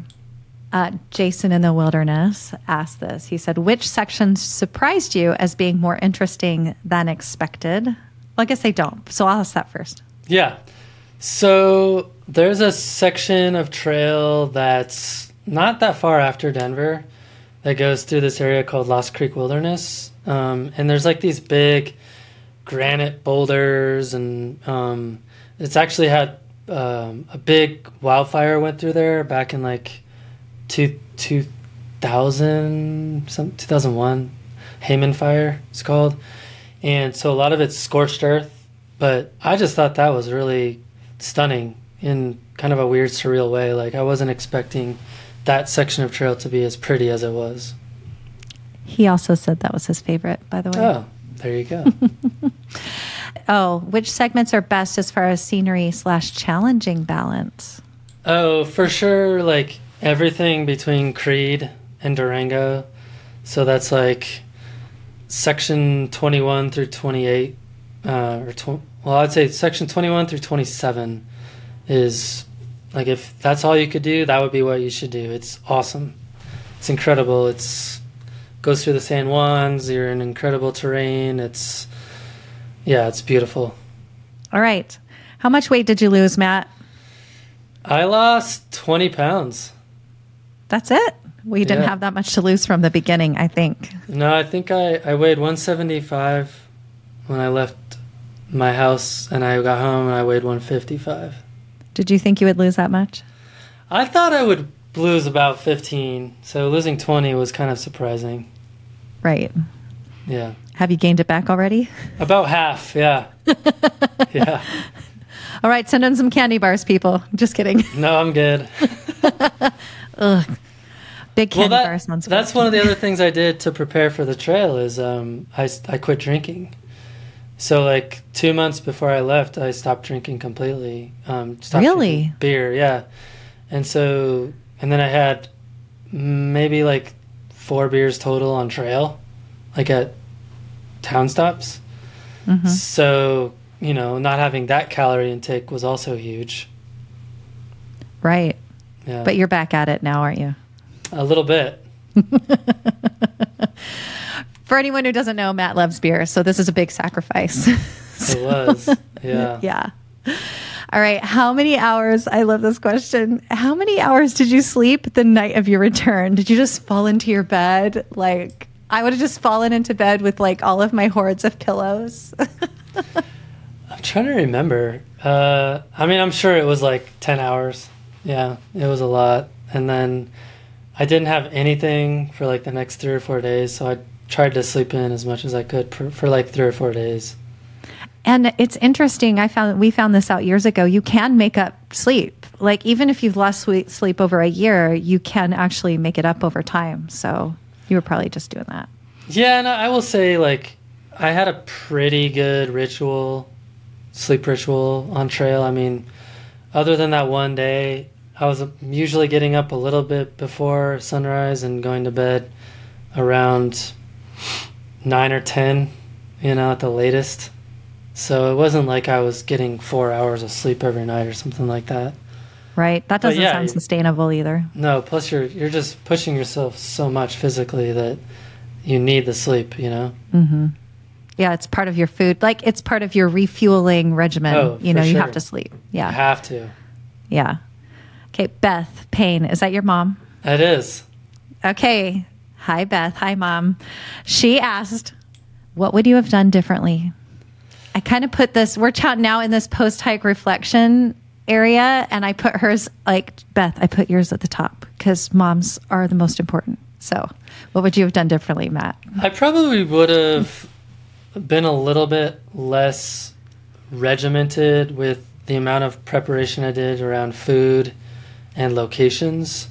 I think I would have liked to have more flexibility to buy food that was different than what I had been eating. So just a little bit more flexibility around food and schedule, I think would have been nice to have. I spent a lot of time watching these YouTube videos from this guy called Gear Skeptic, and he has these amazing spreadsheets and talks about like electrolyte balance and has these huge menus of food that you can like figure out, and I just used that to build my entire everything. So I had every day was in a big gallon-sized Ziploc bag, and then within there was all the food for that day. And every day had about 3,000 calories worth of food in it, and a lot of the same kind of stuff. And, it just gets old having the same stuff. All right. I'm kind of a creature of habit, so I might like the same thing, but I think after X amount of time, it's like, whatever. Here's the thing. As long as it's not Mountain House beef stroganoff, I'm fine. I will say this. One thing I did do that was kind of clutch, it was really awesome, is there's a hot sauce company called Melinda's, and they make okay hot sauces, but they sell these little like sample packs where you can get like 8 different hot sauces in these little bottles to try. Oh, the little tiny ones? Yeah, so like in every resupply box, I had a different bottle of hot sauce, so I could put that in my mac and cheese or, bear burrito, whatever. So like that was a nice way to kind of mix things up a little bit. That's fun. Yeah. Yeah. That's smart. Good job. Right, what's one thing you left at home that you wish you had stuffed into your pack? Honestly, the only thing that might have been interesting is to have like a telephoto lens. Like 200 millimeters is good, but I would have loved to have a little bit more reach. So it would have been Did you not nice. put it in cropped sensor mode? You can crop, but I don't know. It would have been really cool to have just a little bit more reach, like a 100 or 400 or something like that. It's just so heavy. I know. And it takes up so much space too, Yes. So other than that, like I'm trying to think if there's anything I switched out or like ended up buying along the trail. Like, I bought like little treats like at grocery stores that were nice to have, things to look forward to, like candy bars or caramels, things like that to just like kind of get you excited. But other than that, I felt like everything I needed I had. Y'all, Matt was well prepared. There you go. I feel like you've answered this, but did covering all that ground on foot change your perception of Colorado landscapes? Or did you just think, yeah, they're even more awesome than I bring? I mean, I definitely had a few days where I was in some areas where it's not like your prototypical Colorado landscape. There's no big mountains, there's no, things like that. But there was still some beautiful scenes and, more pastoral. And so I think I just had a growing appreciation of things that weren't necessarily rooted in big mountains, like some more simple scenes that were interesting to photograph that I liked. And I think that'll help round me out in other places that don't have the same type of terrain as well in the future, I think. But I think the other thing I realized, because, I've been harping on it for so long about, getting more and more into intimate landscapes and smaller scenes, I did have a reignited appreciation for big, like grand landscapes, like, because I saw so many of them. And it made the realization that there's a lot of untapped potential still out there that photographers just have not even hardly touched the surface, it feels like. And I follow pretty much every Colorado landscape photographer I can think of. And I came across lots of stuff that I was like, man, look at that, So I think it kind of reignited an interest in me to go to some of those places with the intention of doing more grand landscapes. That's kind of amazing, actually. Yeah. I love that. Okay, Josh Cripps asked. So some people I like when I copied, their names got in here, some didn't. Sorry if I don't mention everybody, but sometimes it's fun to know who asked the question. So did your motivation to do photography change as you hiked the trail? I think like any other day when you're out with a camera, you're more or less motivated depending on your mood or depending on the types of scenes you come across. I mean, there was definitely days where I was very, very, very excited about photography, and there was other days where I was like, not really that into it today. So yeah, it changed constantly, but I always found myself coming back to it, there were so many interesting moments where I was like, wow, that's amazing. I mean, I had this one time, I was climbing this mountain, and I was photographing this scene in the distance at 200 mils, and I hear this rustling, and I look out the corner of my eye through my camera, and about 15 feet away, this fox is just running up the mountain towards me. I was like, what? So I had photographed this fox in this giant landscape, it was beautiful. Stuff like that, just... When those kind of things happen to you in nature, it's just, oh, this is so fun. And now I remember why I'm doing this. This is so special. So, yeah. Yeah, it's invigorating. Yeah, and that invigoration stays with you. At least it does. Yeah, because it's, what is it? The photographer's high, for sure. Oh, big time. Yeah, definitely. Mm-hmm. I was wondering this, and someone asked it. did you have moments of doubt that you'd be able to complete your journey? And if so, how did you get over those? Well, you asked an closed-ended question, so I'm going to give you a closed-ended answer, and the answer is... dang it. The answer is Come no. on. I really didn't. I had a few days where I was like, oh, that was not great, but I was always excited for what the next days would hold, so staying focused on what was coming up for me just kind of kept me going. I wasn't never really worried that I couldn't finish. I did have one, I forgot to mention this, right when I started the Collegiate West, I had this weird dental thing happen where like my gums were bleeding a lot, and I don't know what, like something got in my gums. Like, it was the hot sauce, Matt. No, it was not. Something happened. I think it was a toothpaste I was using, because I was using these toothpaste maybe. tabs, which you have to chew up. Oh, I'm thinking like the grit of those got in there and it inflamed my gums, and then they were bleeding and it was painful, and so like that was concerning. I was like, oh man, is this gonna get infected? But it just went away. So I just maybe got lucky, but that was the only moment where I was like, this could be bad. I never got right, but that wasn't blisters. like you didn't get any blisters? No blisters? Like a tiny one on my pinky toe. I mean, it's nothing. Yeah. Yeah. I mean, if you keep your feet dry, you can prevent that too. If you're prepared. I think a lot of this is like really having been pre-prepped with the training and all that stuff to, so that anything that comes up. Yeah, exactly. All right. What was the most unexpected thing you didn't prepare for? I think once again, just wanting to spend more time in towns would have been fun. I got lucky because I was able to get to a couple of the towns early, which meant I could do a 0 day that I wasn't planning on doing.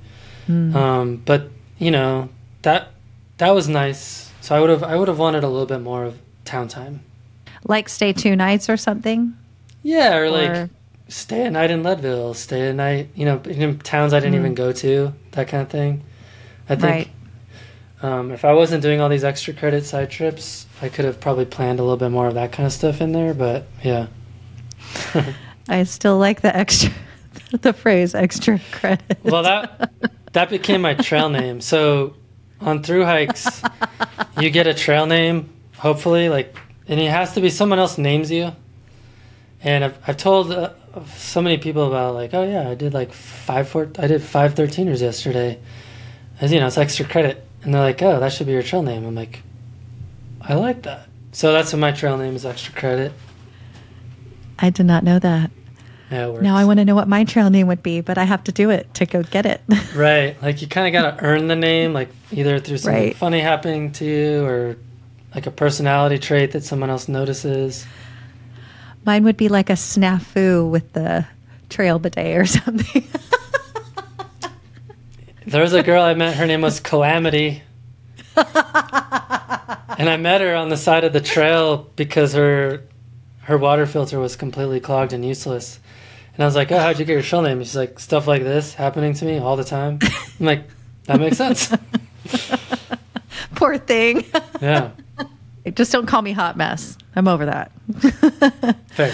All right. Scott Everly asked, I have a little bit of tears in my eyes. What was your most unexpected source of joy or awe during your time on the trail? And, was there a time or moment that surprised you? Let's answer this. What was your most unexpected source of joy or awe? Love it. Unexpected. Or just any time that you felt joy or awe that you were like, wow, this is amazing. Tell us about that.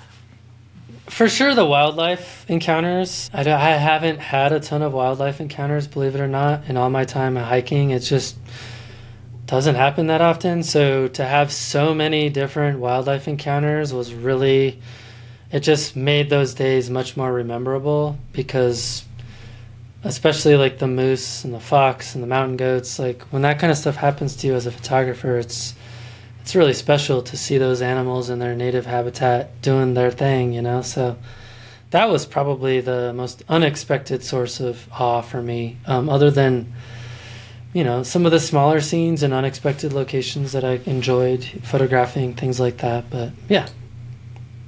Yeah, I like joy in the small stuff too. Yeah. It's nice. I also love this question, and I'm sorry, I don't know who asked it, but this person says, I always find myself in a bit of a funk post travel, and have trouble adjusting to getting back into my normal routine and responsibilities with family and day-to-day life, most especially solo travel. I find this too. Do you find this to be the case for you? And if so, how do you manage it? Like, how did you do it this time? Yeah, for sure. In fact, it's a pretty well-documented phenomenon for people who do through hikes to experience depression when they're done. And in fact, or really any big thing that you do, when it gets completed and you're like high from it, then when it's done, and a part of that's our dopamine regulation system in our brains. Like our dopamine systems want to be at neutral at all times. So whenever you're experiencing intense pleasure or elation and you have dopamine, your brain is like, okay, let's get back to baseline as fast as possible. And what happens when you experience something over and over and over again, like whether that be alcohol, food, like really good food, like ice cream or chocolate, and you just keep eating and you get more. What happens is your brain is countering it so severely that when you're done with it, you actually feel depressed or angry or anxious. And that's why I think so many more people are experiencing depression and anxiety right now, is because we have such easy access to pleasurable things. Like think about like YouTube or watching streaming TV, or just everything that we want that gives us joy and pleasure is so immediately accessible now. It didn't used to be. And the brain has this built-in thing. There's a name for it. I can't remember it, but it's basically like a seesaw. And I definitely experienced that coming off the trail. But I was knew it was coming. So I intentionally just gave myself a lot of work to do afterwards. And so keeping myself really busy, giving myself things to look forward to was important. I also purposely planned a trip with my wife. Like the weekend after, we went to Telluride Blues and Brews Music Festival. So that was like a nice way to just kind of get back into things and spend some time with her and, kind of just have time to wind down from the trail. So I think intentionally giving yourself things to look forward to that keep you busy is probably the best advice I can give somebody. Yeah, I think it's important to know, at least be cognizant that this could be a thing, right? And to even notice your own tendencies and how this works for you, and to be able to build in some post-travel countermeasures. Like I know when I get back from a trip, I need to give myself kind of a day to just get back into the swing of things. I don't want to have anything planned like big for the day after, because I don't know, maybe I'm going to be super tired. Right. I am in a little bit of a funk. So like I just did 6 days or something of Colorado fall color. And I could have stayed out an extra day, which would have meant I came home this morning. But I knew that I needed like a day to just decompress and unpack and, So, yeah, I totally agree. Like building in that extra kind of tarmac time to just get back into the swing of things is a great idea, if you can. Right. And I don't have to even I can do things. I just don't want to have things that I've fully committed to on my schedule. So I have it free. You know what I'm saying? I do. So, Peter, I forget how you say your last name. Peter Koskun. Did I say it right? Sure. Yeah, I think it's great. Peter Koskun. I did. Yeah. Koskun. Okay, well, Peter, we love your work. But he says, in those 35 days, were there moments when you felt pressured to complete a stretch of trail and abandoned the thought of doing photography, or simply just soaking in a moment to yourself to enjoy finishing that stretch? So answer that. Yeah, I mean, I think we've already talked a little bit about this, but there's definitely sections of trail that I knew I would have to blaze through in order to make my schedule. The way I made that work is like, okay, when I get to that place, that's going to be cool because I'll have a bed and I'll have a restaurant I can go eat at, and I can get ice cream and I can drink a beer, and like that'll be a nice place to energize and take a shower, like looking forward to things that you can enjoy at those places. So that helped me not really care about photography. But like I said, along those days, I still took photos. It wasn't that hard to find something interesting to photograph along the way. So I think that answers the question. I think so too. I think we asked this. So some of them, as we're talking, they're getting answered. So I'm just pulling through here, right? So there's a question about what were your expectations and were those met? I can't think you didn't have a lot, other than like you had. We talked about the photography side of things. Oh yeah, that's true. I mean, do you want me to ask it then? Let me ask it. Sure. Okay, hang on. What were your expectations going into this experience, and were those expectations met? And mentally, how did this experience change you from start to finish? There you go. Okay. Well, I definitely had expectations that it was going to be physically challenging. Mm-hmm. I had expectations that the experience itself would be transformative in a way, like, just being able to say I did it, like that. Having that accomplishment, that feather in the cap. I'm very achievement driven as a person, so having something that big to focus my energy on was exciting because it's tangible. It's like when you're done, right? You finish. Whereas like there's a lot of things in photography, it's hard to put that tangible accomplishment piece to it. It's like, oh, I made a good photograph, but what else, right? So it was something to look forward to in that way. And then what was the second part? I'm sorry. How did it change you from start to finish? Oh, I don't think I've talked much about this yet, but I went into this whole experience with the goal of recording a video every single day, which I have mentioned, but the intention of the video was twofold. One was to kind of recap what I did that day, share my thoughts on the experience. And then the second was throughout that day, hopefully, I will have come away with something interesting from a philosophical perspective, a psychological perspective, something relating to relationships or life in general that would be something I could share and talk about on video, with the added goal of maybe all of that stuff that I come up with while hiking gets turned into a book of some kind. And so I do have that goal still. I'd like to do that. I need to get pen to paper and write a few essays to see if it's any good yet, Any teeth to it. Mm-hmm. But I kind of got that idea while I was doing my podcast with Sean Tucker. He talked about, getting his best ideas when he's by himself. And I thought to myself, man, I'm going to be by myself for 35 days. I hopefully could come up with some interesting stuff. So that's kind of how I got that idea, was just by talking to Sean Tucker on my podcast. Shout out to Sean Tucker for the inspiration. So in that same vein, how has the experience influenced your perspective on your life now and your other goals? Well, one of my biggest takeaways, and I've found it really hard to change my behavior so far, but I'm like actively trying. So I want to be a little bit more intentional and appreciative of the people in my life. So like reaching out to friends more often, spending time with my wife and son more often, planning things ahead with people instead of like, maybe we'll hang out someday. Like I want to get more intentional with my relationships and the quality of those relationships. So that's something that I definitely walked away from the experience thinking about. Yeah, I don't even think you're alone in that, because I have a lot of those same kind of thoughts when I'm just taking a 3-mile walk near my house, Right. Now do it for 35 days. Right. You're like, wow, I really miss all my friends right now. Exactly. Yeah. Yes, exactly.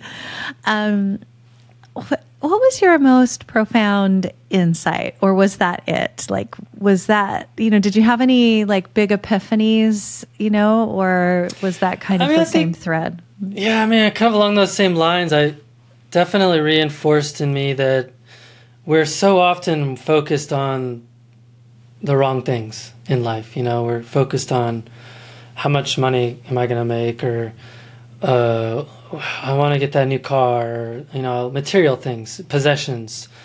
And it really hit home for me, like really the things that matter in life are how we feel about ourselves, what are our relationships, what the quality of our physical health, the quality of our mental health. Those are the things that we should be investing in and spending the time caring about. But it's so strange that it's just not. And it's, for whatever reason, the modern life pulls us back into that way of thinking. And so I'm constantly having to remind myself, focus on this other stuff, not the stuff you said in 35 days of hiking that doesn't matter, So it's just funny that, like, I made those realizations, but having them stick is taking time. Like, I need more neuroplasticity. Maybe I need to do some mushrooms or something. I don't know. 35 days on mushrooms. I see the book. There you go. No, I don't know. Oh, gosh. Well, I do think it's important. I think there's so much about life that we're constantly, if we're doing this work, we're constantly working on how to improve our lives and how to have more balance and really make it all enjoyable. And it's not just all about photography or creative work, right? There's this whole other part that contributes to having a full life. So figuring out how to make all those parts fit together. For sure. Yeah.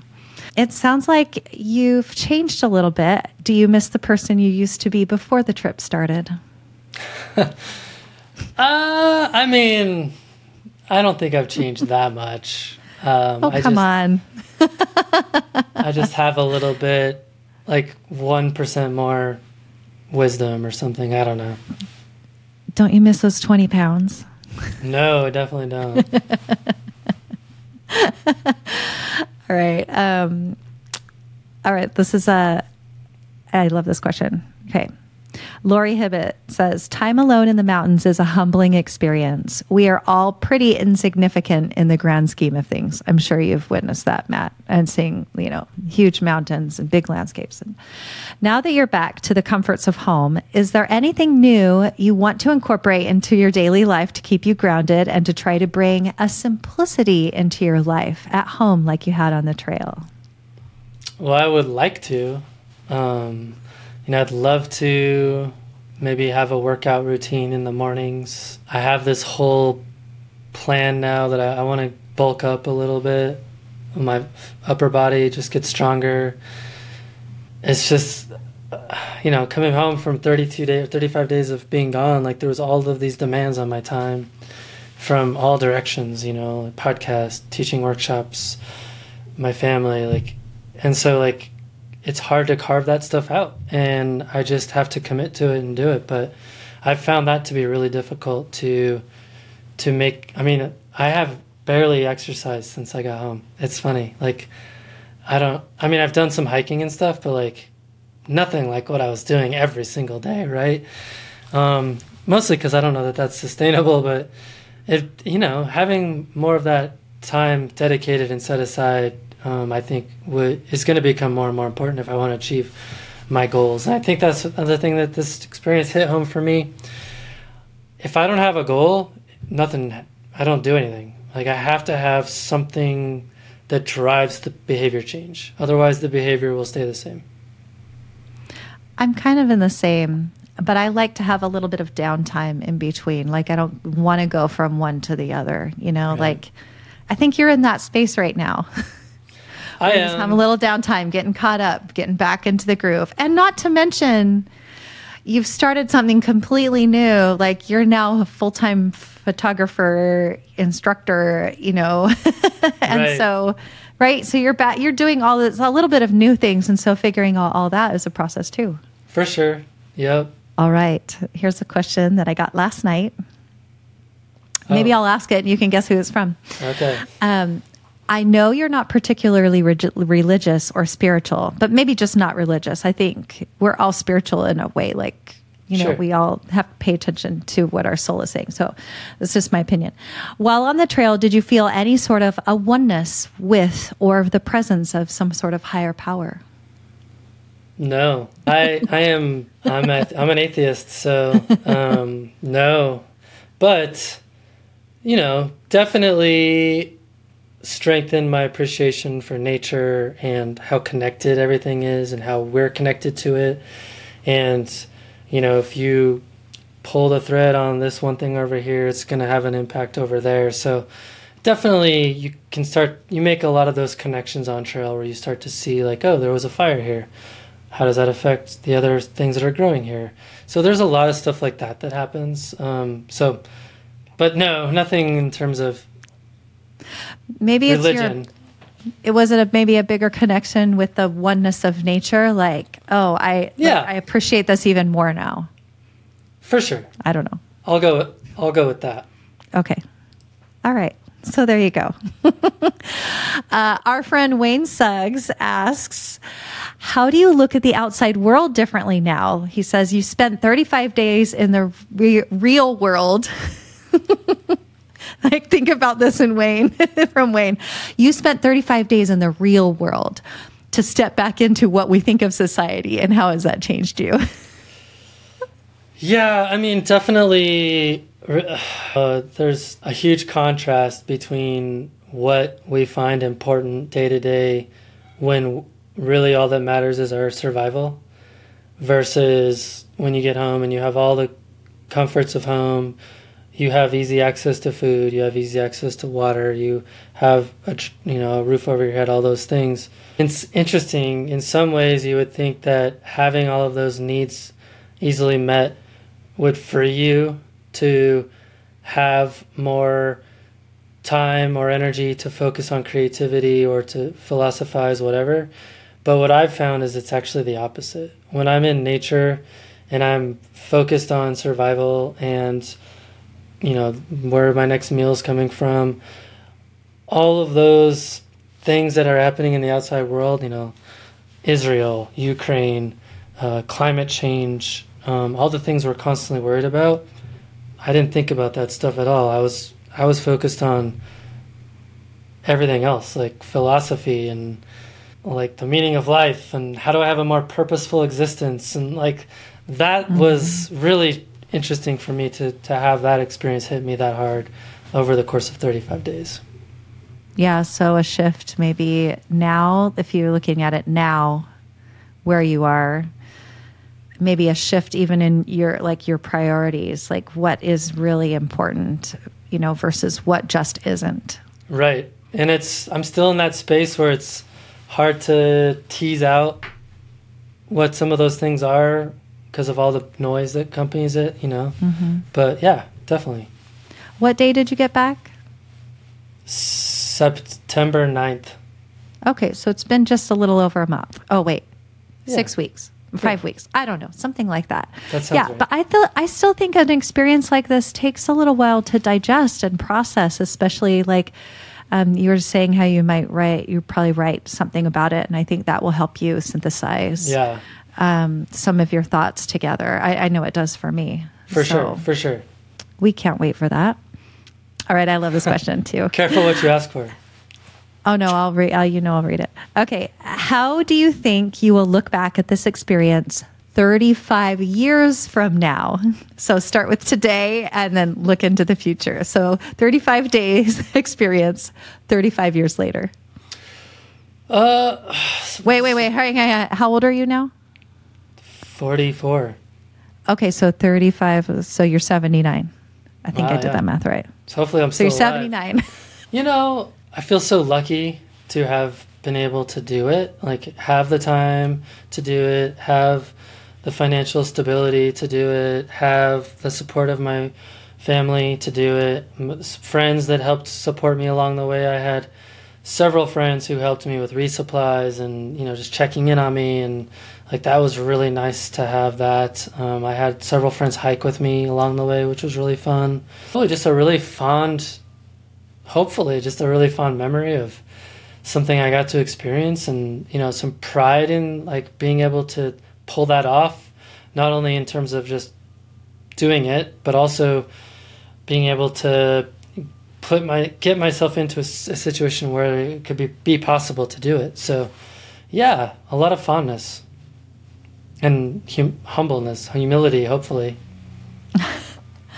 Yeah. Probably wishing my legs were still in that good a shape, right?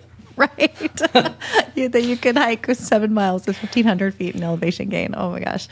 Right. I think what you said is important about being proud of yourself and recognizing that I don't think this is a braggy thing. I think it's important to recognize, that, hey, I did this awesome thing and I got myself in shape and I did all the planning for it and I had this amazing experience and I'm really proud of that. And I feel like that's where you are. And I love that about this moment because, you could be like, oh, it was no big deal, but it is a big deal. Like, that's why we're talking about it on your podcast, because it kind of is a big deal, Yeah, it's so funny because, like, I had so many people like, oh, my God, you're the man. You did that. My initial reaction is like, yeah, whatever.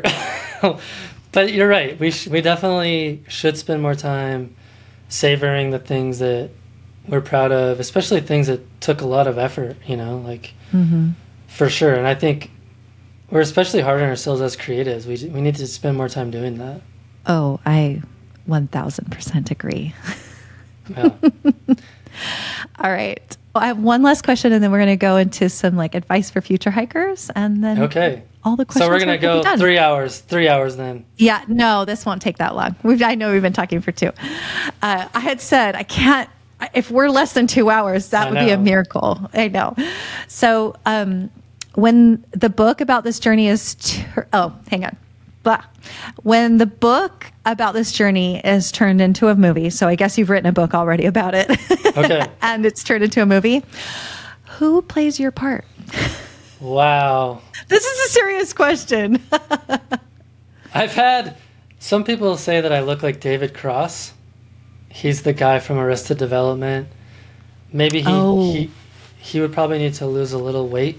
But maybe David Cross, because he's kind of funny and he's bald and I don't know, he has a beard.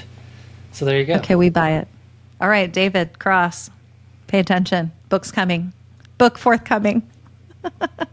Although, by the time that happens, he'll be like 70 years old. So dang it. We'll have to cryogenically he could just dye his beard. Don't they make actors look younger? There you go. Yeah. Oh, there'll be some sort of younger actor that will be up and coming. We'll be like that one.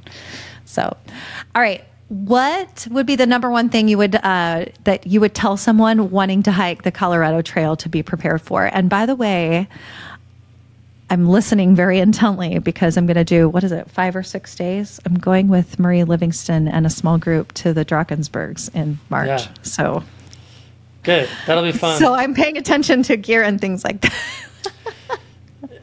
So, I mean, definitely, I would recommend going on several smaller trips first to get yourself accustomed to using your equipment, especially if it's equipment you've never used before, because you might find some things about it that don't work well or that you just need to be mindful of when you're using it. In the thru-hiking world, that's called like a shakedown hike or whatever, but it's really important to do that because you'll start to realize things that you need to like tweak about your setup to make it more comfortable or lighter or whatever. Like maybe your backpack doesn't feel comfortable. Maybe you did a different backpack, whatever, right? So things like that are good. Definitely along those same lines of, doing smaller trips, it's really important to get to know what your physical and mental limitations are. Not only so that you can hopefully break through those and move well beyond those limitations, but also I can't tell you how many people I ran into like on day one where I did 28 miles where they were like 6 miles in and that was their second day or third day. Like they were completely underprepared physically for this undertaking. But part of that's because they saw, I don't know, maybe this is going to sound mean, but they saw a movie about someone who thru-hiked and they thought it looked cool and it's going to be transformative, but they didn't actually realize it would be difficult. So, doing some physical training, but also getting out and doing a really hard backpack to see what your limitations are, I think would be helpful and important. Highly recommend understanding your dietary needs and your water intake needs. Everyone is different. If someone said you have to drink this much a day. They're wrong. Every single person's body is different. So that comes with experience and just doing it and getting out and doing it more and more and more. So yeah, do smaller trips and test things out, not only physically, mentally, but also just the gear. All right. Thanks. I have tested a little bit out, but I need to do something else, maybe December. So if I'm an inexperienced backpacker, this is a question, but I feel like it also applies to me. This is from someone else. What would your advice be on how to work up to longer trips? I think you've already kind of explained that, like go test it out. But like, how do you go from like an overnight to maybe doing, 6 or 7 nights or 5 to 7 nights and then maybe even longer? Or can you do 5 to 7 nights and then just translate that into the longer trip? I mean, a good way to do it is go somewhere that's maybe 3 or 4 miles that has other interesting locations that are 2 to 3 miles away from that. And then give yourself like 4 or 5 days, and you can set up a base camp, maybe do side trips. You don't have to be constantly changing campsites. That gives you more perspective in terms of getting used to sleeping there and using that equipment without having to pack it up every single night. So I just smaller trips with fewer consequences attached, I think, is a great way to get started. And then do something that's closer to the road that, if things don't work out, it's not hard to get home, things like that. So I recommend that. All right. I got the perfect place. Yeah, I got places like that all over Colorado that I go to all the time, especially if it's early season and I'm trying to get my legs back, like, okay, I got to get back into shape here. Like, let's just do like a little 2-night thing. I don't have a lot of those places, but there's Lost Maple State Park, which has some really beautiful special maples in Texas, which is crazy for fall. I don't think I'm going to make it there quickly for fall because I'm going other places, but I can take the kind of the long way, like up, and then there's some elevation. You go to a high point, and then you come down, and I can backpack into it. And on the other direction, coming out, it's like 2 miles to the parking lot, so I could pretend like I'm far away. so it's something like that. I can't remember where I heard this, but it was in regards to like personal training, and I think it's the best advice, especially as it relates to hiking and things like that. But the best thing you can do to prepare to backpack is to backpack. Like, just get out and do it in smaller increments until it feels really comfortable, and then build yourself up over time. Okay. I think it's kind of irresponsible to just go out and do a 25-day hike without having done it before, though. Like, that just seems... You could get lucky, but, man, that seems like there's a lot can go wrong in that situation. Yeah, I fully agree, because you don't know. You just don't know what you don't know yet. That's the problem. Exactly. Yep. Yeah. All right. So, 2 more questions. Are you ready? They're I'm ready. Easy. Throwing you some quickies. Other than running short on food resulting in cannibalism, are there any other cases where your plans didn't work out? I just wanted to ask that. I feel like all your plans, everything kind of worked out. I mean, any lessons learned, did you ever run short on food? No, I always had too much food. Always. Which is... Really? People are like, well, how did you lose weight? Well, it's because you can only eat so much food. And the reason why I had extra food is because I usually had about an extra day or 2 of food in case I had bad weather, or in case I was feeling bad and couldn't hike as long. But I always had extra food, which sucked because, you're at the end of you're getting a resupply and you still have 2 days of food. So, but you'd rather have too much food than not enough. Yeah, it's kind of an interesting balance, I think, to have. You don't want too much, right? But you don't want to carry. You don't want to carry it either. Yeah, it sucks. Like my first resupply in Breckenridge, I don't know why I did it this way. It was just because where the mountains are situated. But my very first extra credit project was I wanted to climb these mountains that are right off trail called Peak 6, Peak 7, Peak 8. And they're all in a line, but it's off trail. And then you have to down climb the last mountain to get back to the trail further up. And I had 7 days of food on my back when I did all 3 of those. It was really hard. Like, Yeah. I mean, it was just so heavy. I just don't recommend that. Matt, you're like a glutton for punishment, I think, sometimes. Yeah, it was rough. Ugh. Well, one last thing. I'll be interested to know how many total extra. I mean, I know you said you did 30 peaks, but I feel like you did more like extra credit projects, you know. So I'll be curious to figure out, like, if you figured out how many extra credit projects you did. Well, part of that trail name comes from the fact that I was literally the only other person I saw on the entire trail that had a camera and tripod, All the recording things. videos. You know, like, most people are like, you have a camera? You know, like, are you stupid? You know? So that's, I mean, just having the extra weight on such a big trip is extra credit alone. There you know? go. But yeah, I didn't really, Extra I mean, credit other the than whole the trip. mountain climbs, I did some side things, but it was like to climb mountains but it was always to climb mountains, always. Or, not Exactly. always, or to get to a really cool photography spot. As we do. Yeah. Matt, would you do it again? I would probably, only if it was like something my son wanted to do or a really close friend. But just on my own, I don't think I would be like, I'm going to go do that again. I would do another trail again. Or a different trail. I would, maybe do part of the John Muir Trail in California, or maybe do the Long Trail, which is the whole state of Vermont. That looks kind of interesting.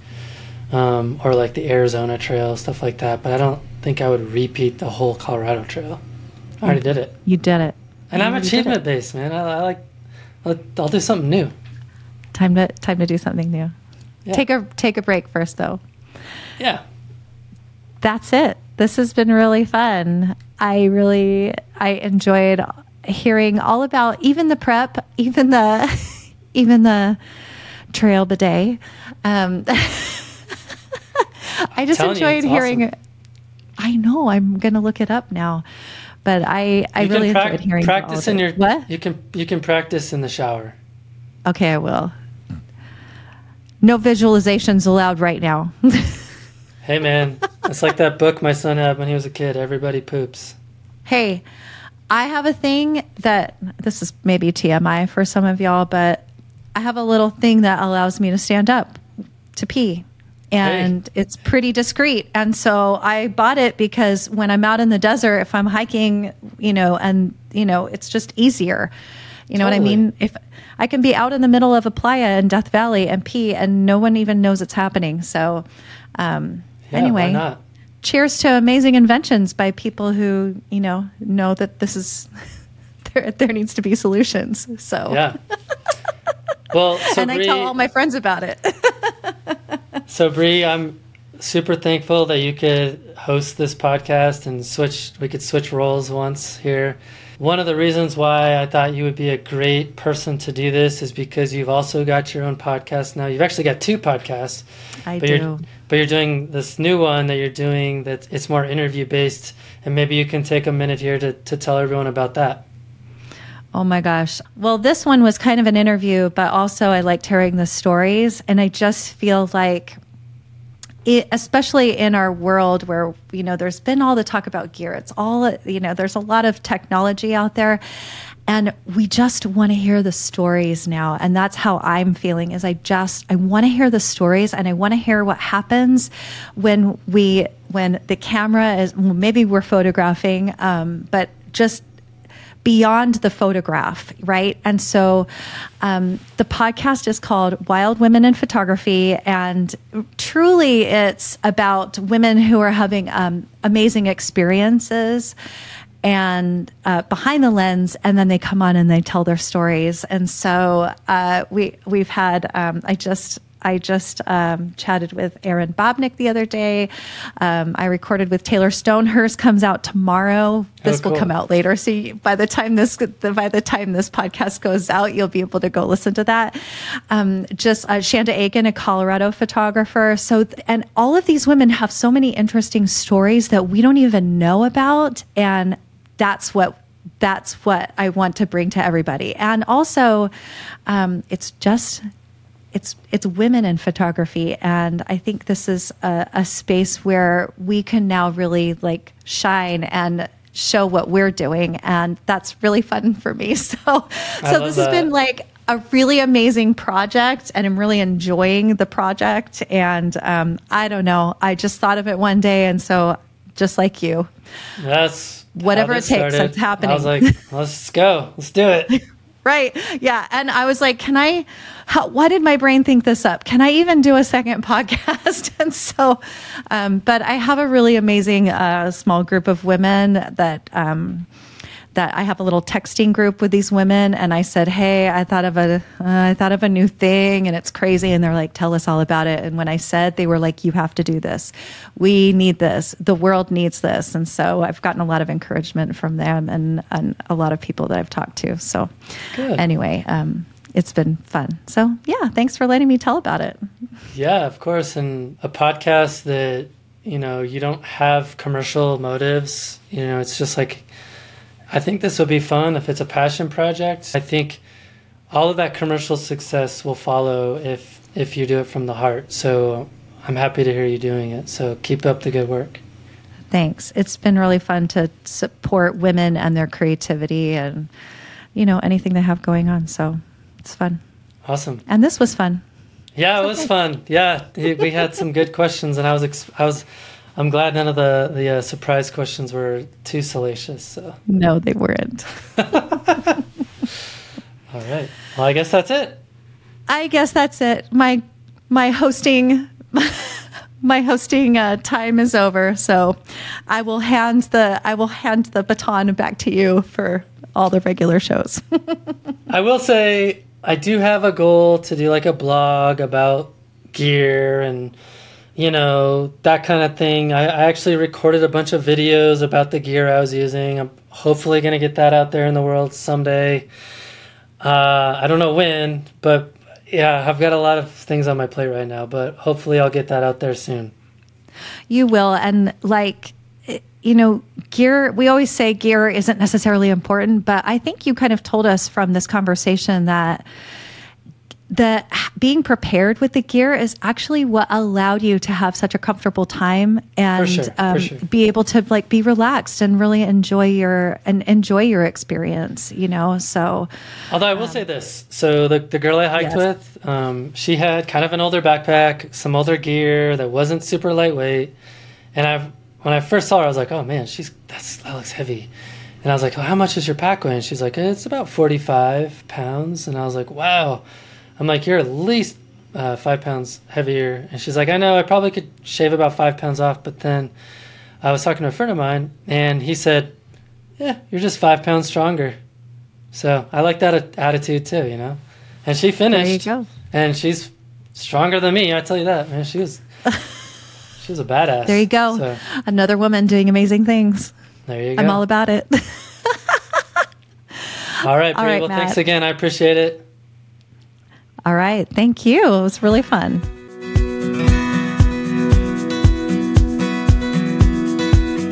Well, thank you to Bree for being such an awesome host this week. I can't thank you enough.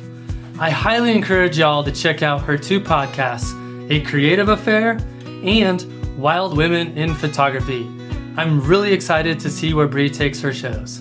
Also, Bree mentioned on the show that I created an awesome spreadsheet and tool to help me organize all of my photography gear for backpacking. If you'd like a copy of this spreadsheet to play with for yourself, check out the link in the show notes.